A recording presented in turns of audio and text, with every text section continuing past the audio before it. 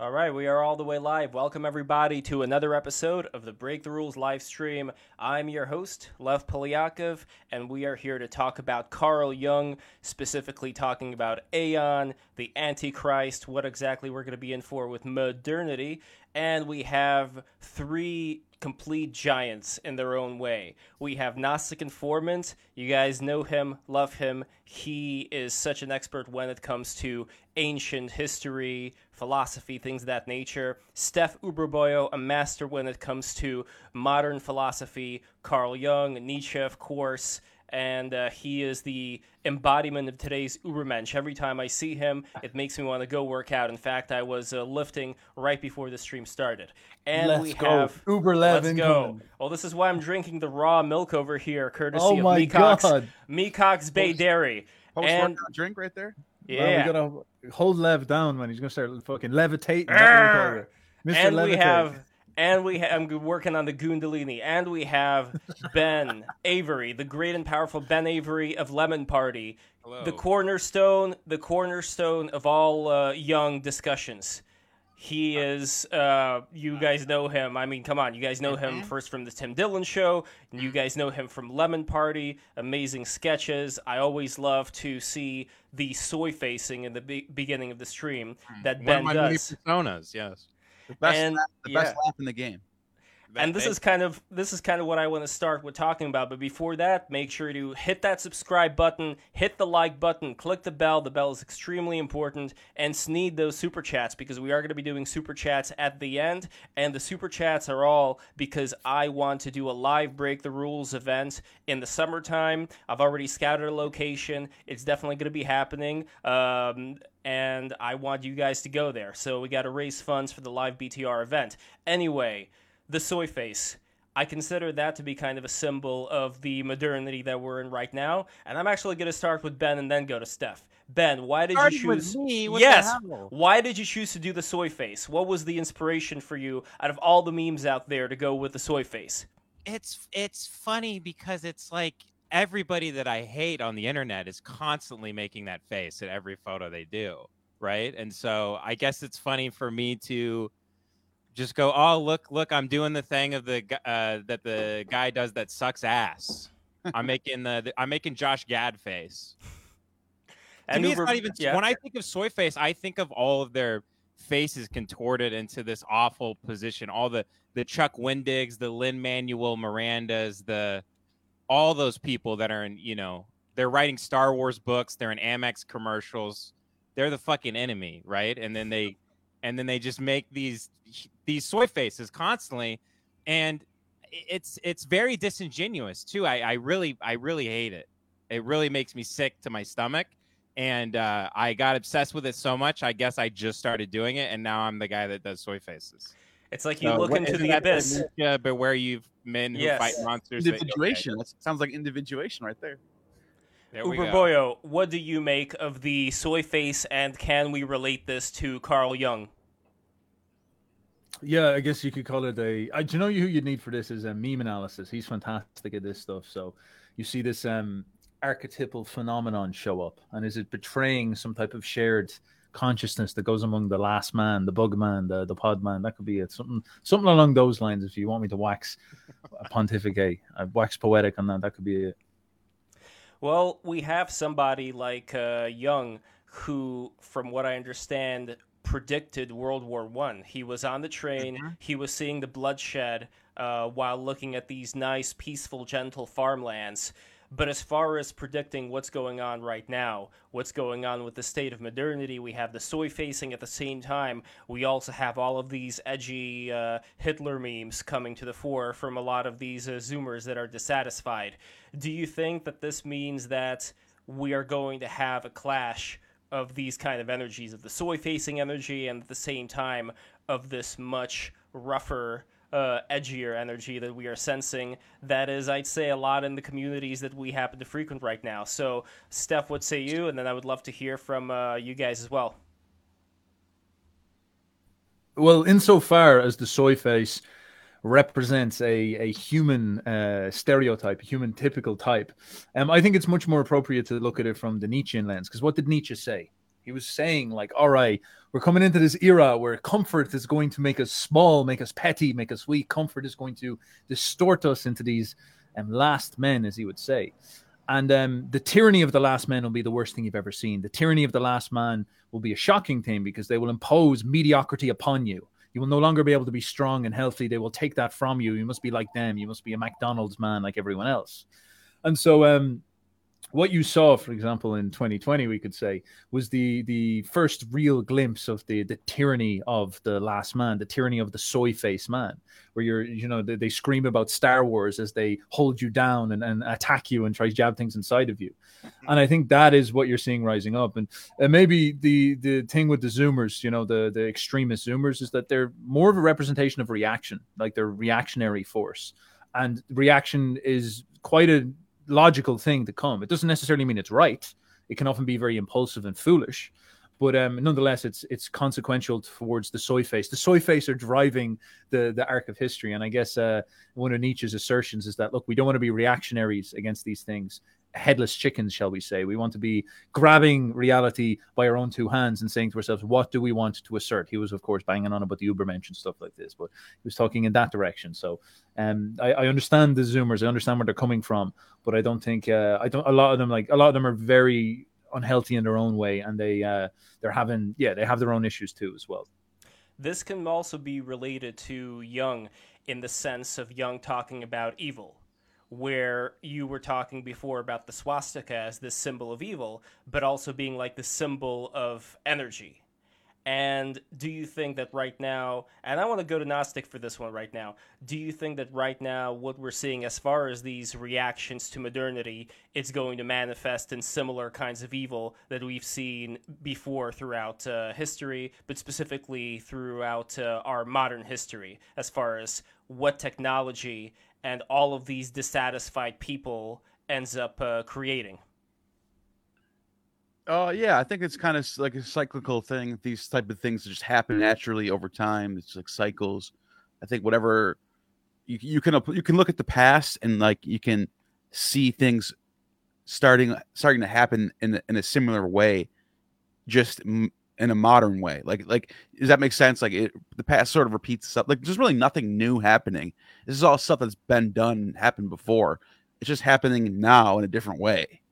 Does that make sense? Yeah, and Ben, would you concur? Yeah, I would. I'll go. I mean, you want me to recite the speech from True Detective and start drinking again? I'll do it. I'll start cutting up cans with a pocket knife. But yeah. were you talking about, you're relating it to Hitler, right? Yeah.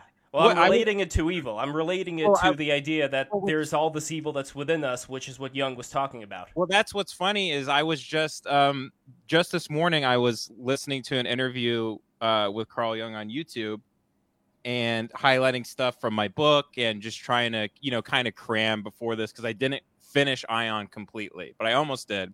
And I have read Memories, Dreams, and Reflection, and I've listened to like 25 lectures from Uberboyo, so I am qualified here to talk about this stuff. But he was saying Hitler was, I didn't realize this, he was presented as this savior, actually, for Germany. He was this presented as this like Jesus Christ type of figure, and the whole thing sort of got flipped on its head, which is very interesting. By the way, I went to an estate sale the other day because a guy goes, you got to come to this estate sale because they have all these books, and because I was at an estate sale and they didn't have any books there, right? So next week I go to the estate sale, I drive all the way across town, I go in, this guy has 2,000 books. I'm not kidding you. Almost all of them are about Adolf Hitler. Wow. I don't know what it is that man represents to people and the obsession that people have with him that are, unless the guy was just a neo-Nazi, in which case it's somewhat simple. But I like to think that, it's a little bit more, sophisticated than that. I mean, him being, was Hitler this coin that was like presented as a savior and then it was just flipped and then he's the total psyche, right? He's the Christ and the Antichrist. He's both people. He just got flipped. Yeah, one thing I want to say real quick. I noticed about because a lot of stuff that Jung presents. Well, number one, he's a student of Freud, so he gets that he gets all his like professional psychology stuff from there. But he's also a huge Nietzsche fan.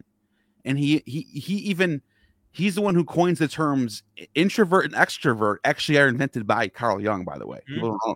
Carl Jung invented those terms. He actually got those by taking on the Apollonian Dionysian duality that Nietzsche brought to us. But so, and the reason why I'm saying this is because I think Jung saw everything in like this duality of like, he can see this two sides of everything. Like, even in the most evil thing in the world, he can see the good in it. And he's kind of an opposite of Nietzsche, where Nietzsche was the best at criticizing anything.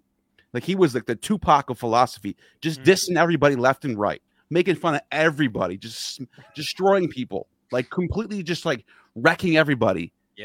But Jung, is the exact opposite of that. Jung saw greatness in almost everything, even Nazis, and he got criticized for that. He got called Nazi sympathizer, all that. But I just think that's how Jung kind of was. He just has this weird way of looking at things. He was twisted. He really was twisted like that. He had extramarital affairs all the time. Dude was horny as hell. And this may be also why somebody like Freud decided to go the other way and stop having sex with his poor wife.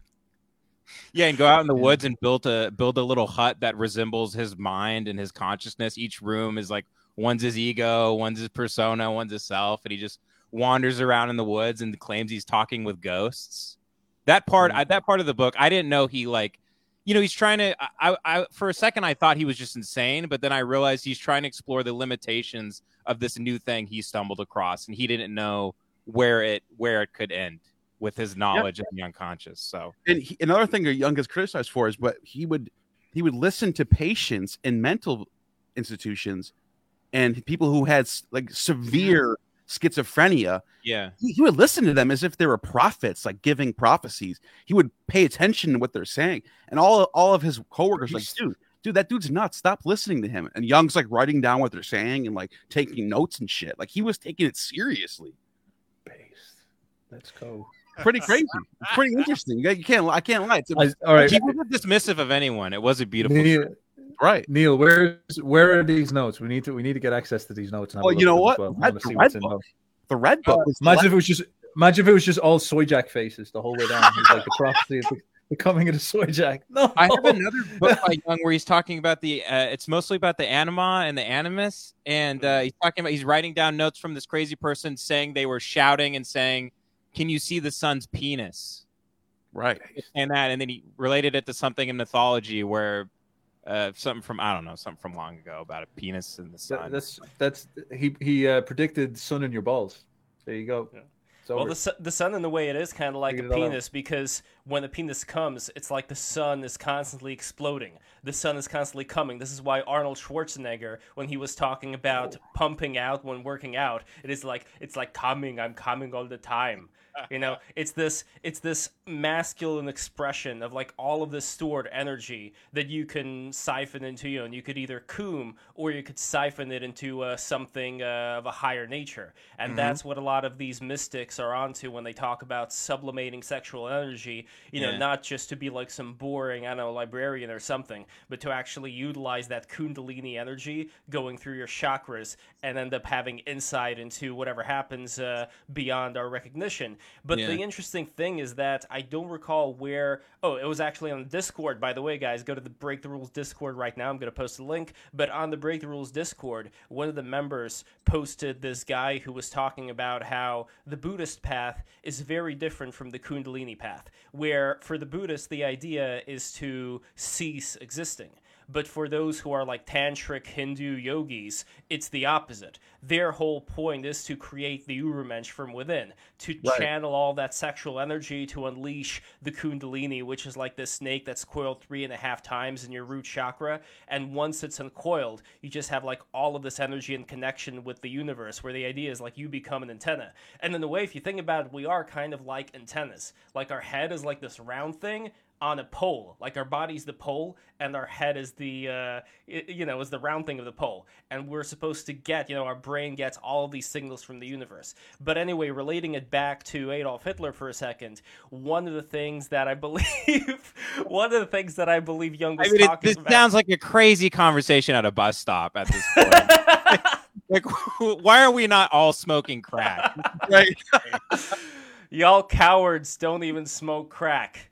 So, okay. I'm so, not saying no. Like, we can go down that route if we want. Source cited. Yeah. So when it comes to Germany at that time, I believe he was talking about how it was possessed by the spirit of Wotan, and that goes to what Jung was talking about in relation to how all the thoughts that we have, all of our actions, they're not as much us as it is us as the human antennas channeling certain entities, channeling certain gods. Steph, what say you? Yeah, so on the Hitler question, with Jung, first of all, he was describing him as a savior because he was a savior for the German people. I don't think people are unaware of this. Like, he was representing, in some sense, their capacity to assert their will upon the world. Jung stating that doesn't necessarily mean that he was value judging it as positive. Like, he thought that it was very impulsive and dangerous. He considered it a possession by Wodan, and he doesn't consider Wodan a trustworthy god. Wodan is, in fact, a trickster, is the way that he sees him. If you want an analogy for this, ironically, you can find it in the Jews. So Jesus Christ comes down as the avatar of the true God, and the Jews kill him. They're like, get the fuck, get rid of that motherfucker. What are you talking about? You get out of here. Get on that cross. Romans, kill him. And so they kill him, and they say he's the wrong Messiah. He's not the Messiah we want. And instead, Bar Kokhba comes later. And Bar Kokhba is a sort of like Hitler figure in a weird way, where he's like, we will rile you up, and we will free you from the Romans. We'll free you from the tyranny of the Romans. And Bar Kokhba riles them all up, and he goes and he has a big fight, and that pisses the Romans off. And so the Romans conduct the annihilation of Judea and send them and turn them into the wandering people for basically the rest of their existence up until the creation of the state of Israel at the end of World War II. Quite an interesting historical arc there. So Hitler was very much the same in some sense. Like, he was a genuine representation of this deep spiritual angst, this deep desire of the German people to see themselves asserted. There's many reasons. Like, many of their grievances were absolutely correct. You had the exploitation of the Germans after Versailles. You had the printing of the money and the inflation that was done to them. There was sexual deviancy. There's even, like, I can understand them getting upset with Judaism because, like, Magnus Hirschfeld was the guy who started to do transsexual surgeries, and he was Jewish, and they were going through Weimar and seeing all these prostitutes, and they were like, what the fuck are these people doing to our country? But at the same time, Jung was pointing out that, like, all that energy, all that angst got channeled into in a very impulsive way into a man who was promising them the world. And it's like, can he really deliver? That's a really big fucking question. Like, a dude promising you the world, you got to be careful about that stuff. Went with him, they were like, hail Hitler, mind thrower. And they treated him like a god king, and he basically led them into absolute ruin. And by the end of that war, they were torn in half, destroyed. Their destiny was essentially spent at that point, and they're barely recovered. They haven't even recovered from it today, And it's a great tragedy, in fact, in Jung's head, because Nietzsche was very much the same. Nietzsche talked about this in Beyond Good and Evil, where he said that the values that the Germans need could actually be found in their two enemies, the Jews and the Russians, because the Jews and the Russians are patient, whereas the Germans are very impulsive and masculine, but they lack that patience, and that patience would be very valuable. And if they're not careful, they'll spend themselves. And of course, they actually did spend themselves, which is quite poor.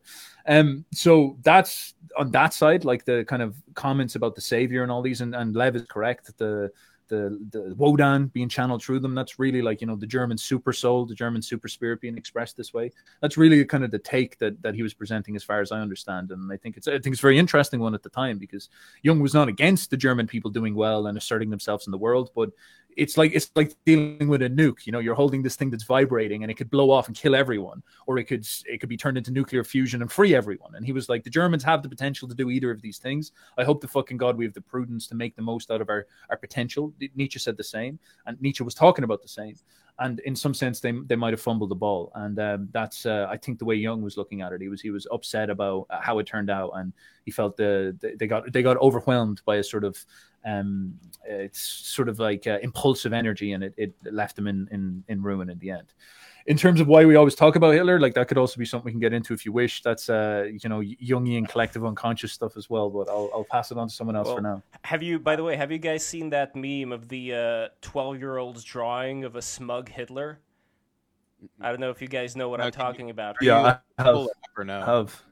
There was this Zoomer, 12-year-old Massachusetts boy who was facing a misdemeanor charge of alleged criminal harassment for giving a Jewish teacher an anti-Semitic note that said, among other things, "I don't appreciate you," and a drawing of Hitler following a pattern of growing anti-Semitism from the boy, including an incident in April. Student made hateful comments to the teacher wearing a kippah during Passover. So now this smug Hitler, and I could send you guys a link to the meme just so you guys can see what I'm talking about. The handwriting, by the way, is completely atrocious. Like, I'm not understanding how it is that a 5-year-old I understand, but how a 12-year-old would do this kind of handwriting, anyway. Besides that, though, that meme has recently taken off on 4chan. Everybody's posting like this smug-looking Hitler thing, and I think the reason why Hitler is such a recognizable symbol, first of all, he's incredibly easy to draw. All you need is like a human face and like a little mustache, and that's it. You're done. You don't need anything else, and people instantly know what that is. So as a brand symbol, I'd say it's like right next to McDonald's or something, like the arches. Yeah. It's like something super easy for people to understand. At the same time, there's always been, like I talked about this with Jason, Researcher Johnny, who I definitely want to get on with. I know Gnostic's been with him for several episodes. I really want to get Steph and maybe even Ben if you're interested to talk with Jason. But anyway, Jason talked about how Hitler always had like this clown-like thing about him, where in a way... He loved the Three Stooges. Yeah, exactly. His favorite show. Just like the over-the-topness of how he acted, it's not like this statesman like Winston Churchill or something, who also had a bit of a stereotype about him, like with the cigar and all that. But specifically, though, Hitler, because he was so over-the-top in how he communicated, this is something very, very easy for people to understand. It's like having a graphic design symbol that people are looking at. Same thing with, like the Heil Hitler stuff and all that. So, and swastika as well, super easy symbol to understand.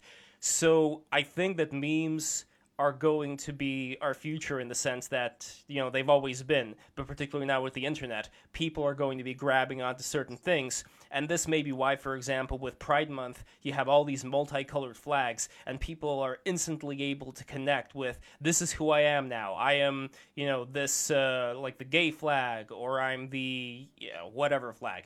And from that, I think that people are reducing their capacity to be a conscious person when you start getting ruled by all these symbols as opposed to going above the symbols. And I wonder if this could be related to Carl Jung as well when we're talking about the process of individuation, when it comes to the process of understanding that there are all these things that affect you and possibly going beyond them. So I don't know who wants to take this. Neil, Steph? Here, real quick, I just want to, because I want to touch on the Wotan thing, the Odin thing, because the mythology of that god, the name Wotan, means like divine frenzy, inspiration, madness, sort of like a Bacchic frenzy, if you will. And Jung comparing him being possessed by Wotan, because when he would speak, it was like he was being taken over by some other force that wasn't even him. So that's probably what we're seeing with that comparison by Jung, in my opinion. I just want to say that real quick.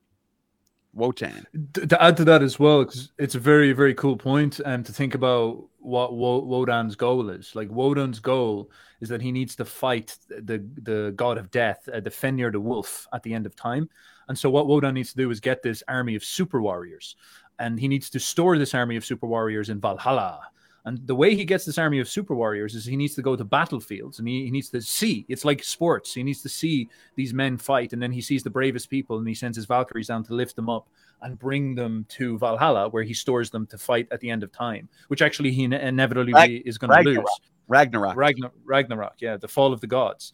Now, what's interesting is that, as Jung pointed out, that frenzy is fundamentally tied to that, because Woden stirs that frenzy. He's a trickster. So he stirs that frenzy in people so he can set off wars, because the wars is how he discovers which gods which men are capable of going to Valhalla.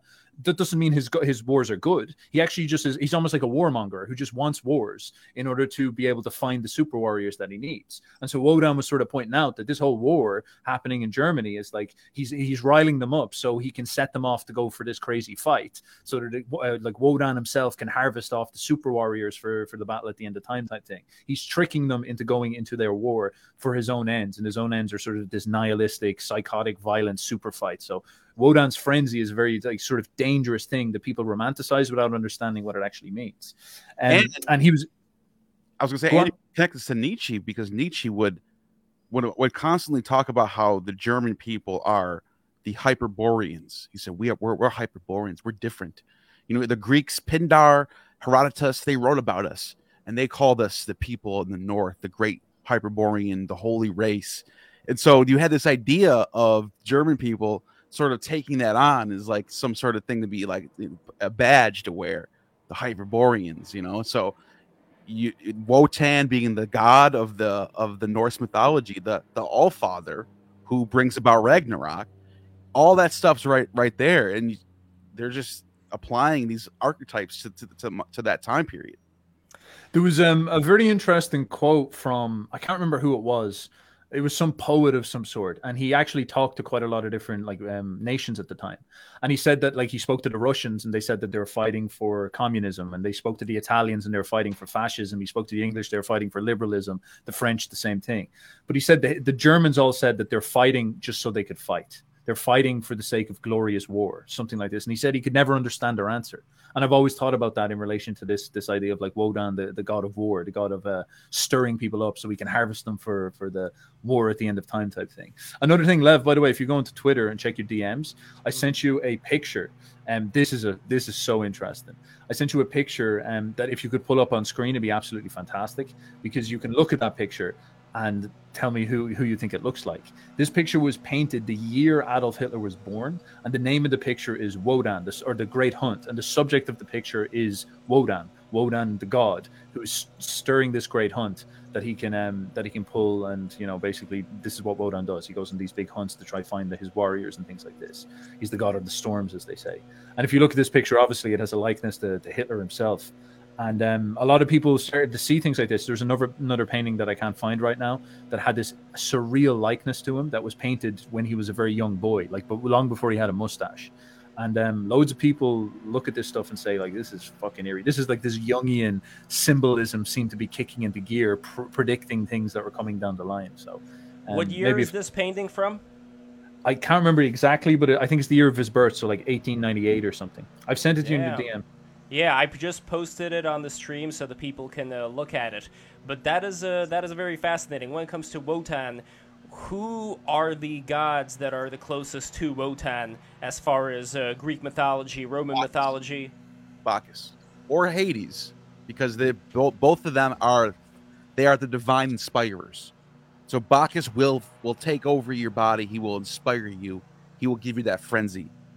Wotan has that same aspect. But Julius Caesar, by the way, who wrote his entire, all the text that he left behind, he spent a whole decade in Gaul and Germany, the Germans, and fighting the Gauls, and he said that they're all sons of Dis Pater, the Roman god Dis. He said everybody up here, they're all sons of Dis. So later on, like a century after that, you have this writer named Tacitus, who takes what Caesar says and says, yeah, their main god, which is Woden, is this Mercury god. It's like this other different kind of version of Mercury or Hermes, but he's like a king instead of being the messenger, which Hermes is. So you have this blend basically of Bacchus the Inspirer, also king of the gods, which is Dis Pater, Jupiter, and Hermes, as in like this divine Logos. That's, by the way, Logos, everyone thinks of Jesus right away because of the book of John. In the beginning was the Logos. That actually goes back to Plato and Parmenides. Those guys were talking about Hermes was the Logos. Hermes was the word before Jesus was. So Wotan has like all three of those rolled into. He's like a trinity almost. He's like all three of those rolled into one. Very interesting character. Wow. I don't even know where to go from there because that's so interesting. Yeah. Like, I don't know, Ben, what do you make of this whole, and we are going to get to individuation later on, but now I'm just fascinated by the whole possession of the gods thing. Like, do you ever feel being possessed by certain gods? Well, yeah, so that's what's interesting is Jung, and guys, both of you correct me, all three of you correct me if I'm wrong, because I'm just a student of this stuff.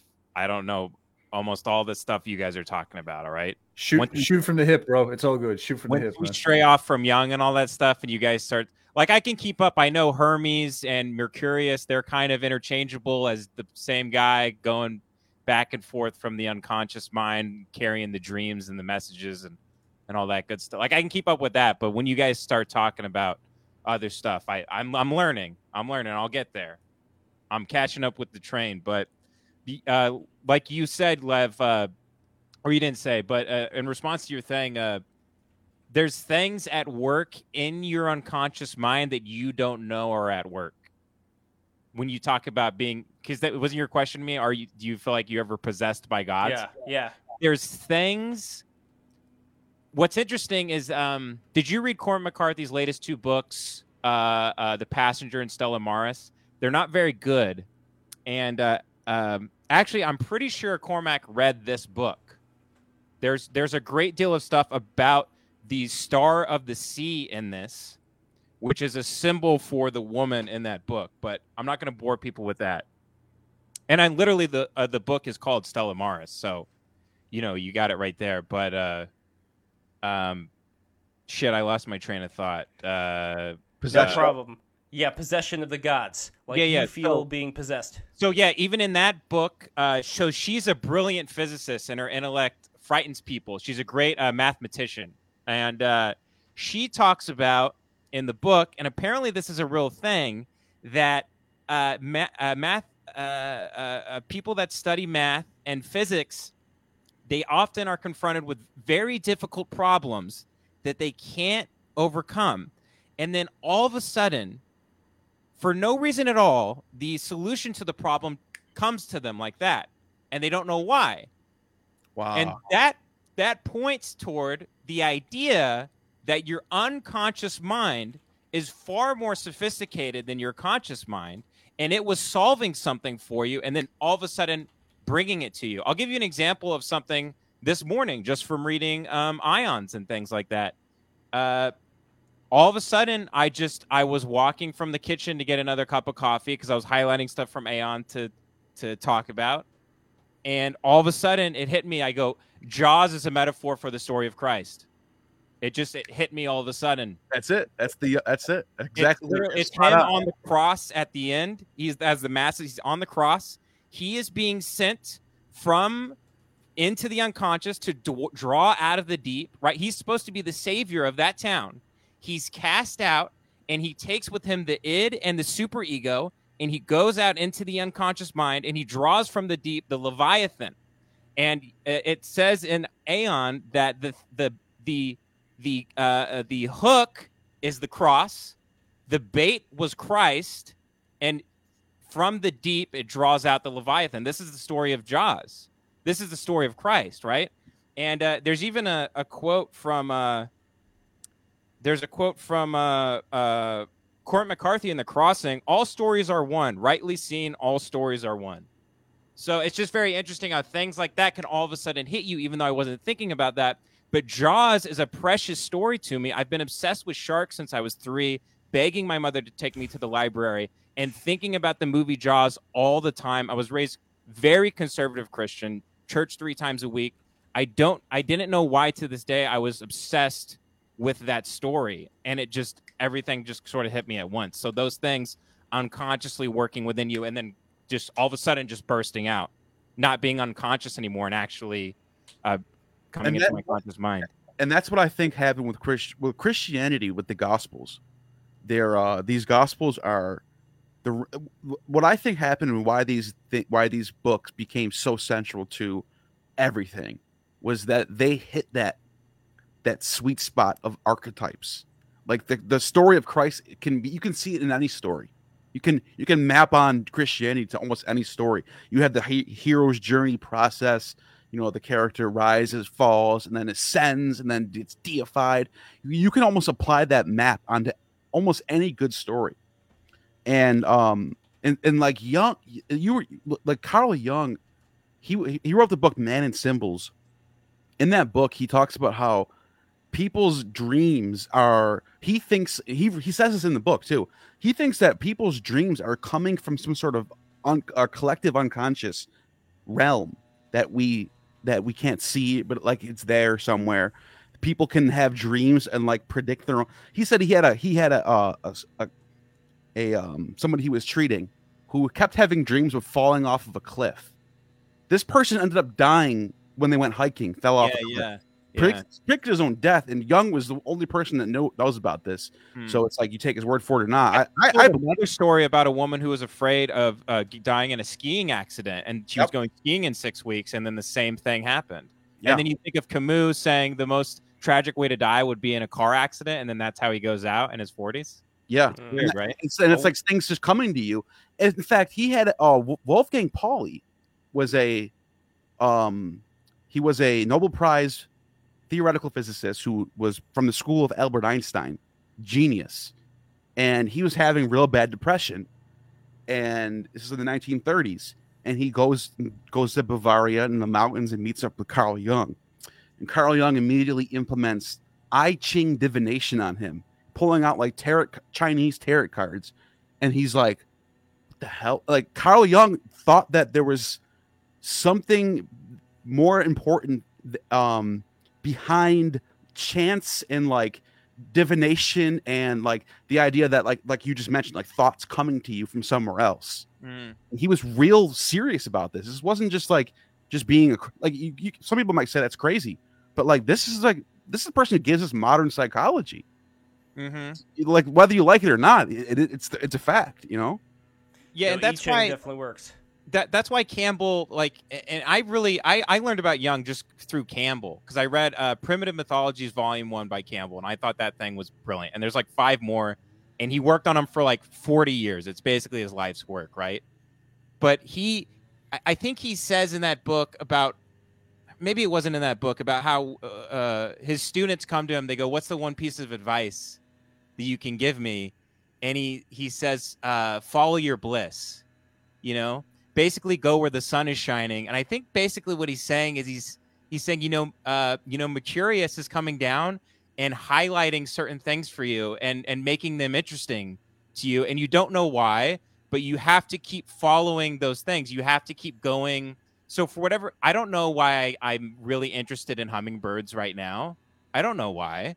I just am. I don't know why I'm obsessed with, right now I'm diving deep into Jung.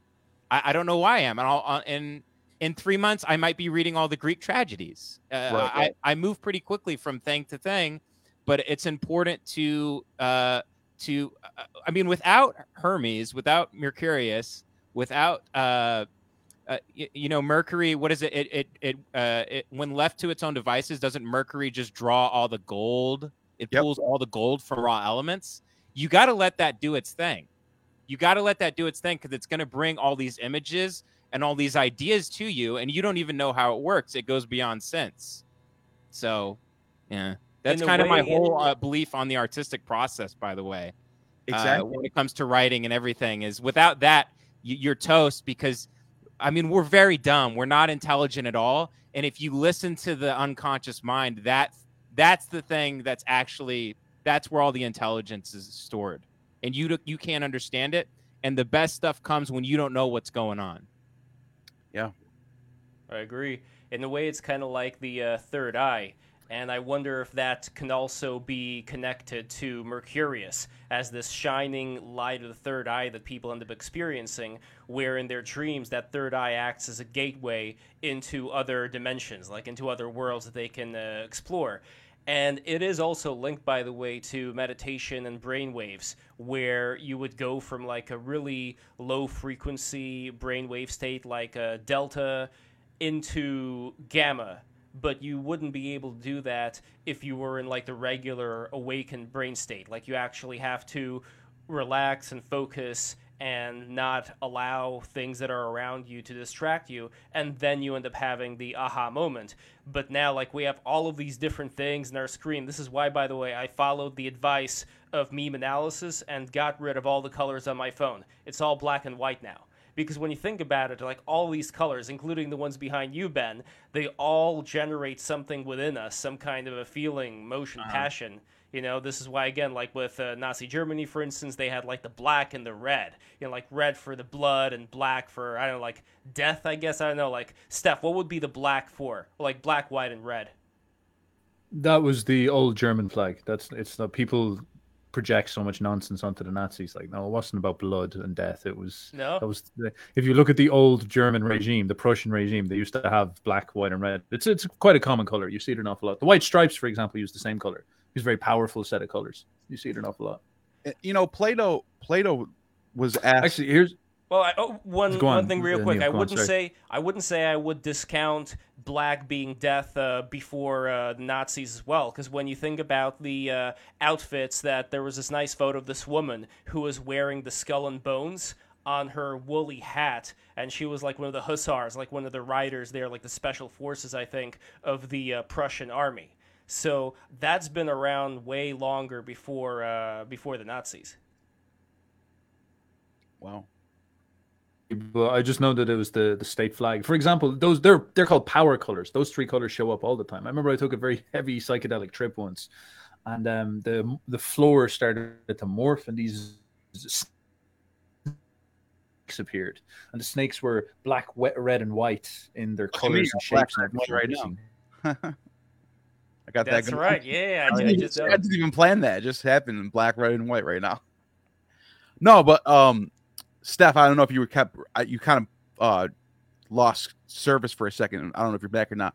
But while you're, I was just gonna say, Plato was talking about divine inspiration way before, and he started getting at the same thing Jung's getting at, where he through the character of Socrates, he's having a debate about, like, are the gods real? Are they literally real, or are they just like myths that we just decide that give us, like, you know, moral values and stuff? And he said, well, they actually are real in the sense that when the poet gets their divine inspiration and they write about the gods, that is what's real. So there is a real sense of, like, divine inspiration happening through the poet, and then they relay the story about, I don't know, Venus and Eros story, whatever. And the people hear the story and they get inspired by the story and they feel a connection. There's that divine inspiration. So he said through the poets, the gods are real. They're just not like, they're not like physically in front of you. You can like touch them like they're like flesh and blood. Mm-hmm. They're and in a way that he's basically getting at what archetypes are too, if you think about it. So, and does Jung take that even kind of literally, where Jung says the inner world and the outer world, he says fantasy is fact, right? Yeah. But So he didn't admit the it. inner world and then in the outside world, they're both legitimate. They're both. What's the difference, pretty much? Right. I don't think he was able to state it like that while he still had a career. That's the thing. Like, at that time, if you were to literally come out and say that magical world is just as real as this one, they would look at you funny. Like, I think they already were looking at Yeah. him. Oh, yeah. Jung was criticized like crazy by his peers. And he really stuck out for Freud at all, saying anything he said was legitimate and he kind of did Freud a solid there before he died, saying, like, I'll stand with you, and then he was basically called, like, can I say retard on this stream? Sure. Yeah, he was called like a retard. Yeah. But then when it comes to something like Red Book, for instance, Jung did not want that to be published while he was alive. So he was still hiding certain things. It's not like he wanted to reveal everything that was going on. So I know, Steph, like, what is it you think about the Red Book in particular that was worth of hiding when it comes to Jung? There we are. There it is. It was actually Could you repeat that again? Sure.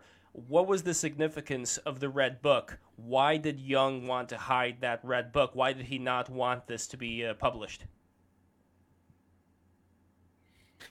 Yeah, it's a very interesting question, but I think it comes down to just legitimacy and the anxiety about getting called a kook, because he was basically saying, I went schizophrenic, you know, when I started to have visions and stuff like this. And that's not going to go down well with a load of Freuds who are,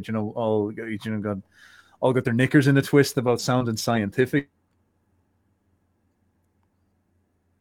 because he was acting a little bit schizo and saying that there's like, you know, there's an astral realm and all this. And Freud, I can feel the forces in the room, Freud. And Freud's like, you're a fucking weirdo. Get the fuck out of my office. I'm done with you, you dork. And Peterson keeps a lot of things to himself too, where like Peterson won't talk about when Ion fucked him up when he read it. He won't dive into that. Yeah. And he hasn't really talked about him going into that coma. Like he's not talking about all that stuff because he doesn't want to delegitimize himself. But he probably had crazy visions and fever dreams and insane things. And I don't think he came out on the other side of that entirely. He said he saw Satan and Jesus fighting. Oh, okay, so maybe he is talking. They got into a gridlock. They tied. It wasn't like 1-1 or the other loss. They were both frozen in time. And then out of that chaos, Abraxas emerged. And then Abraxas he said it like this. He said, we call God Helios because if Helios, the sun, is the effect that, you know, all this. Excuse me, Neil. Is this Jordan Peterson or Jung? Jung. This is from the Red Book. Oh, okay, all right. I was saying Peterson. Sorry, I heard you wrong. I was like, Jordan Peterson off the deep end. Let's fucking go. Let's go. Jordan Peterson wishes. From the Red Book, actually. He says that Abraxas and the angel, basically, of a man and God wrestling. That's what he yeah. saw. Yeah, he saw Jesus and God wrestling. Oh, Jesus and God. No, I'm sorry, Jesus and the devil. I'm sorry. Okay. Jesus and the devil wrestling, and from that chaos emerges Abraxas, which is the God with a head of a bird, a man's body, chicken man, a whip, and a shield, and then serpent legs. And this is the effect. This is fullness in effect. You can't stand in opposition of effect. It is the unraveling of reality itself. Whether you believe in it or not doesn't matter. So Abraxas is an ancient Gnostic archon. It's called the Mega Archon in Greek, Mega Archon, and means like great ruler. And so the Gnostics depicted this divinity because the reason why it has the head of a bird, a man's torso, and the serpent legs is because it represents air, land, and water. But it also has this is going to sound insane. Just bear with me for a second. So Abraxas has 7 letters in Greek. 7 letters mean 7 days of the week. It has I don't know if you've heard of gematria. Gematria is that each letter in Greek, they do it in Hebrew too, but this particular one is Greek. Each letter represents a number. If you add up the 7 letters of the name Abraxas, you get 365 for the whole year. So it's like a time god. But the reason why it is because Abraxas represents the reality unfolding. So we are all a part of Abraxas, basically. So Jung said nothing can stand in opposition of effect. You are part of this divine providence, if you want to call it. You want to call it fate, whatever you want to call it. There's nothing you can stand. You can't stop it. It's already happening, and you're just in it. So he brings this Abraxas character out in the Red Book, basically saying at the end of the book too. This is how it ends. But basically saying like, and then it's so crazy. I could probably pull up the quote where he says he responds to Nietzsche's "God is dead." He says God is not dead. God is alive as ever. God is creation, and then he gets into the whole Abraxas thing. But it's a crazy ending for everything Jung did in his career. Like if you think about everything he did in his career, and then to end it with that passage, you're just like, it gives you goosebumps. It really does. Damn. Ben, I don't know, what do you make of this Abraxas character? Yeah, I mean, much how like, you know, the mercury extracts the gold from the raw element, I feel like with a lot of these things with like Jung or whoever, you kind of dive into their stuff and then you just kind of see, you kind of extract the liquid gold and then you go on. And then, you know, when I read a book that's 300 pages long of a guy, you know, wrestling a god and like time is and numbers are flying at him, I go, okay, like I'm not going to delegitimize that experience, but nothing's really sticking for me. I hear you. I don't think I'll be bringing it up at dinner with my wife anytime soon. Well, what about the later parts of Aeon, including the whole Antichrist thing? Would that be more suitable for a dinner table conversation? How we're entering the age of the Antichrist? Yeah, but then my wife's eyes would glaze over, and she'd go, "Can we watch the Dodgers? I think they're playing right now." And I go, "Right, yeah, sure, fine." So you'd say that the Mrs. Avery is more of a down to earth person, like she enjoys the simple pleasures of life. She's far more emotionally intelligent than I. Far more. Her intelligence when it comes to people and knowing who she is and what makes her happy. Not what makes her happy, but it's. I said it already. I don't have to keep talking. It's the emotional intelligence. She's so goddamn smart when it comes to that stuff. It's like, well, she was smart enough to find you. Oh wow, Lev, thank you. Then is she into astrology? All girls love astrology. She is not. All right, because that would be your in. If you ever come across a girl and you're looking at a girl and you're thinking, I need to talk to this girl about Ion. If you're looking at her and saying, I need to drop the heavy Jungian red pills in this girl, astrology, always the way in. That's your vessel. Otherwise, you'll lose them. By the way, this Ion really does. It's not giving me. I've had some pretty cool dreams since I've been reading it, but it hasn't caused me, like Peterson said, to cause endless nightmares or whatever he said about Ion.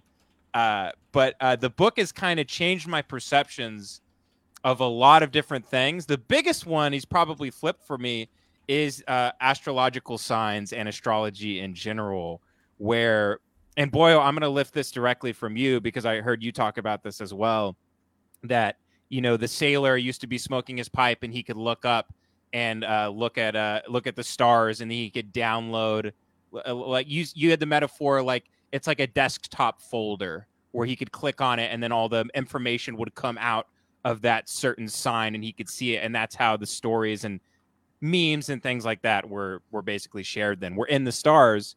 And I don't know. I mean, he talks about Nostradamus, and it seems like he made a hell of a lot of accurate predictions based on the astrological signs. So, I mean, what the hell do I know? I got to read this thing a couple more times. And then maybe I'll start, having dreams about the devil sucking me off or whatever is in the red book. Let's go.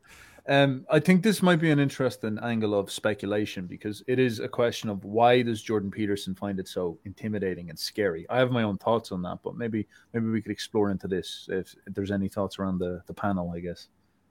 Have you, by the way, Boyo, have you found him discussing it any further other than just kind of skipping over it like that? But I see implicitly him talking about it. Like, once I read it properly and I did the close reading with James, I kind of understood what Jordan Peterson was doing almost on a holistic level. I couldn't actually believe it, but his entire project seems like based on Ion. I'll give you the sort of pillars of my thinking here. So first of all, Jung asserts in Ion one of the most hardcore and intense things to think about, in that Christ is the seed of the self for the European people. There is no way you can escape from Christ. Christ is the fundamental thing that holds together your soul at your collective conscious level. You deny Christ, you're denying your own soul. And that's a really, really hardcore take. This is in some sense a response against Nietzsche's death of God idea. And so you see us in modern secular society essentially trying to replace Christ. And this actually goes back to why Hitler is such a big deal, because the structure of Christianity was that we had at the center of it the Christ, who's the savior, and we had this cross, which is a representation of guilt and evil. Like, our evil and our guilt was the fact that we put God himself on the cross and murdered him. And that was the center of our souls. And our collective story was about us overcoming this. And if we deny the cross and we deny morality tied to the cross, we go down into hell. And if we embrace the cross, we go up into heaven. This type of sort of collective structure to how our brains work. And we have denied that. We have, like, the death of God means that has fallen apart for us. And so what has happened is that archetypal psychological structure must be in place. It's like mathematics. It's there, but the symbols you put in place can be different. So what you see in secular society is this schizophrenia as we try to put something in its place. So, for example, one very common one is that, like, Hitler's the devil and guilt is the World War II, or like you see this an awful lot in European people. It's colonialism or the Holocaust or slavery. That's the Christian crucifix. And then heaven is repenting for this by getting on your knees and saying that, I'm a terrible person. I must relinquish Western society and transform it into this new society based on these new ideals or something like this. Now, there's other versions of this. Communism had its version of this. Like people have all sorts of versions of these things. You could say that the Wodenism of the Germans was their attempt to create a pagan version of to put in this place. But Jung's point was that Christ is what should sit there, because that's the thing that's going to hold you together. And trying to go into a new one is like just so fucking dangerous and crazy. All sorts of crazy, bizarre shit happens as a consequence of this. And so Peterson understands that first principle. That's principle number one. Now, the second first principle, which is really intense, is that that is going to have to change on some level, because we're getting to the end of the astrological era of Christ, and now the Antichrist is rising. And what's going to happen is there's going to need to be an integration of the two forces. So there actually is going to have to be some type of modulation of that core. And in order for us to figure out, like, we have to psychologically evolve into that new modulation, as he would say, moving into the age of Aquarius. And that's where things start to get interesting. So not only is Jung saying on one hand, it's dangerous for that to happen, but it's also necessary for that to happen. So the worst thing that you could think of is also the necessary thing that needs to go down. And I'd imagine Jordan Peterson then is sort of seeing this, and he's trying to assert a sort of Christian morality. He's trying to say the consciousness Christ brought us and the soul that Christ gave us cannot be, we need to make sure that as we move forward, we do not lose this. And then, of course, he would be very highly critical of ideology. He's always given out about that. And that's what he considers the great demon. Yeah, he's giving out about that the whole time. So, but wouldn't that be like rearranging the seats on the Titanic if he already knows that it's futile? We're going to go into this age of the Antichrist. Why bother? Well, think of it this way: it's like reactionary binaries or integration. So, for example, if we can go into the future and evolve out of Christianity into a sort of new version of Christianity, or something maybe even beyond Christianity, that's possible. You know, that's actually a natural evolution that wouldn't even be that crazy. That could even be done successfully. Many animals evolve through success. They don't evolve through like chaos and all this. But what's happening now is that there's this rejection of Christianity, causing a dichotomy, causing a war between the two. The Antichrist and Christ are splitting. And then you have, like, I guess we could say simply, the woke. And you have the conservatives, and they're bashing against each other. And that's just another manifestation of this same process building out. And I guess Jordan's trying to say, how do we steer it so that it becomes an evolutionary logical step instead of this massive clashing of forces that is negative in this way? And so that's how I understand it. Could be wrong, but that's my take. Well, there's a strange thing going on with especially watching a lot of Neil's videos about the life of Jesus and Christianity in general, where I'm not, even though I'm sure there's a lot of Christians watching this, I'm not able to say that Jesus is the Son of God. Despite that, there is still such a hold on the world that Jesus has had. So I don't know, Neil, like, as somebody who has studied this stuff, what exactly do you make out of it? Can both of these exist at the same time? Like, this being the age of Jesus, even though, as you said, that the whole mythology of Jesus, you know, not saying that Jesus did not exist, but the mythology around him was based on things that have come before. So can it be that he is not the Son of God, while at the same time his significance is just as important as if he were the Son of God? So the way I would say it like this. So at the time in the first century, if we went back to the first century, he's not, there's a lot of people calling themselves Son of God. First of all, Augustus was the Son of God. It's on the Roman coins, Divi Filii, Son of God.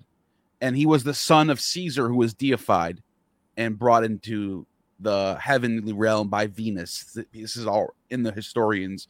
People saw there's reports. Julius Meritus says, I saw with my own eyes, I saw Caesar's soul come out of his casket and rise into the heavens. So the big religion of the time was the Roman imperial cult, syncretic religion of paganism, where Caesar's on top and there's a hierarchy below. Christianity comes along and there's a new Son of God, and it's Jesus this time, except now it's flipping it on its head. The lowly are on top and the rich are on the bottom. They flip the whole thing on its head. And that's what made Christianity so compelling and so appealing to the masses, to mostly soldiers and people on the low classes and women and slaves. They're all converting to Christianity because now I can do exactly what Caesar did. I can become saved and go to heaven and have eternal life just by simply believing in Christ, who is the Son of God. So yeah, he's still a Son of God. He's just it's a polemic. That's what it is. It's a polemic against what the norm of the time was, which was Caesar son of God. Caesar was the son of God. It's a flipping of the poles, if you will. Does that make sense? And would you also connect that with the age of Aries going into the age of Pisces, where Aries, I remember, Steph, you were talking about this, how Aries is supposed to be like this warlike energy that the Romans were embodying, and then Pisces, would you say Pisces would be the opposite of that, like little fish, or what's up with that? You're asking me or you're asking Neil? If Neil does not know, I would definitely love to Well, hear I'll from just you. say this real quick before you answer that, because I think you have a good answer for this, but I'll say literally, there was what's called the precession of the equinoxes. This goes back to the ancient Babylonians. Mm-hmm. It's where the sun rises every year, or every 72 years, the sun rises in a certain place. And there's it's called the great precession of the equinox. And it tells us what age we're in. And it's like every 1,500 years or something like that. I think it goes to another age. Every 72 years, it goes to another degree or something. 72 degrees, whatever. Anyways, there was an age of the bull, Taurus. That age ended, and then was in the age of the ram, and then it was the age of Pisces, which exactly lines up right around when the Common Era, or the time, BC AD occurs. So right around this time, even with this has nothing to do with Judeo-Christianity. This is from paganism. They were already preaching a new era is about to start. Just happens to line up with when Jesus and lived his life and died and all that stuff. And so that age happens to be coming to an end now. I think it's like 100 years from now or something, where the sun will rise in Aquarius. So we're at the dawn of Aquarius right now. I'm not saying this is not like theoretical. This is like we're literally where the Earth is positioned in comparison to the sun and the 12 constellations. That's all this is. It's all. That's all. And before Steph, Graham Hancock talks a lot about how you have these structures like the pyramids, like the Sphinx, that are pointing to these astrological alignments during the equinox. So this was a way for the ancients to have like this giant calendar system so they know what age they were living in. So Steph, take it from here. And I would definitely love to hear from Ben. The dawning of the age of Aquarius. Good song. This is weird. This is a really weird take in Ion, but he is essentially saying, in some sense, we live within a closed system, and our psyches seem to have some type of relationship with the stars. And it's not like maybe astrology and the way that people think about it matters with your birth, although maybe, I don't know, maybe that's a thing that he believes in. I'm not too sure. But it's more that, like, as the equinoxes sit in the sky, they reflect back in us a certain sort of symbolic language. There seems to be some relevance to this. And so during the age of Aries, there was this set of dreams that were popping out of our heads that had a particular slant on them. And as we came towards the end of that astrological age, for whatever reason, people started to dream an awful lot of new symbols and new dreams. And this is sort of what he's pointing out, like Jung saying that at the beginning of the Christian age, a huge amount of symbols erupted out of the people. This is what Ion is sort of talking about. Ion is era. At the start of that era, there was this massive explosion of symbols. And then those symbols consolidated in Christ. And basically, after Christ, after year fucking zero, there was this sorting out of the symbols. And then that became the symbolic language for the next 2,000 years, which is the era, the Ion of Pisces. Then as this era is coming to a close, this Ion is coming to a close, we see the same thing happening. There's been explosion, the death of God, and this explosion of new symbols. And Jung even points at stuff like flying saucers and the aliens. He points at technology. He points at like all the new, you look out there and you see all this crazy new stuff that is showing up, the DMT elves. All these new symbols are just getting churned and churned and churned and churned and churned. And he was pointing out the predicate that we're coming up now to some type of transition point, a new year zero, a new era, a new shift in gear stick.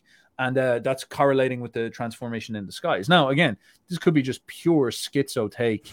There's no way that you can say that there wasn't symbols being produced in like ancient Europe. You have like fairies and all this. I kind of find this a little bit sus myself, but I see what he's pointing out. I understand his idea. And so he's sort of saying there's a logical progression going on here. We started in Aries. There might have been sort of maybe like a will to power, pagan existence going on there. And then we transitioned into like, and it even kind of makes sense. We had like more tribal, like, ancient tribal fighting. and you needed more will to power back then. Then we transition into super societies, cities. This is what you have in the medieval era, and Christianity is going to be much more useful for this. The universal church, Catholicism, starts to set up this sort of neurological thing that it can reach out to everybody and creates like the first sort of super societies. And then now we're transitioning into technological society, which is the level up. We have the internet. We have, the internet in and of itself is probably enough to even justify that as being bizarre. But put on top of that, rocket ships, we have soy cars, facing. Soy facing, mass soy facing, Soylent. There's a text called the Sibylline books. These books started off as pagan text from the Roman imperial cult. They mention this procession of the equinox thing. They know about it. They know it comes from the Babylonians. They mention the era of Alexander the Great. This is the era of the ram. So Jupiter back then, if you will look at a depiction of Jupiter or Zeus, he would have horns. He would have ram horns. Ammon was the Egyptian, horny. It represents power, and that's it's funny because that's exactly what it means, horny. That power, that raging power. That's why the god is Neil, sorry to interrupt, but I was going to ask, is there any correlation between that and the fact that the devil is now evil with the horns? Yes, because the devil represents all the pagan gods rolled into one.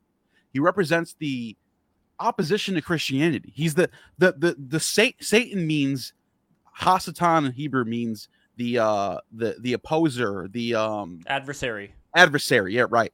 It's opposition. So whatever the opposition is, Satan. In fact, Islam, it's in the Sibylline books, by the way. The Sibylline books started off, like I was saying, pagan.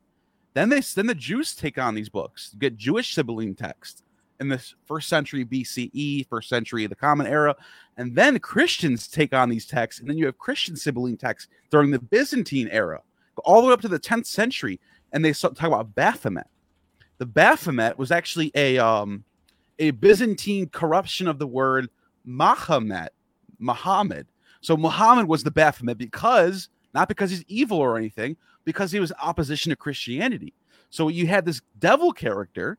He has horns. He's got goat legs. He holds a trident in his hand. He plays the lyre like Apollo.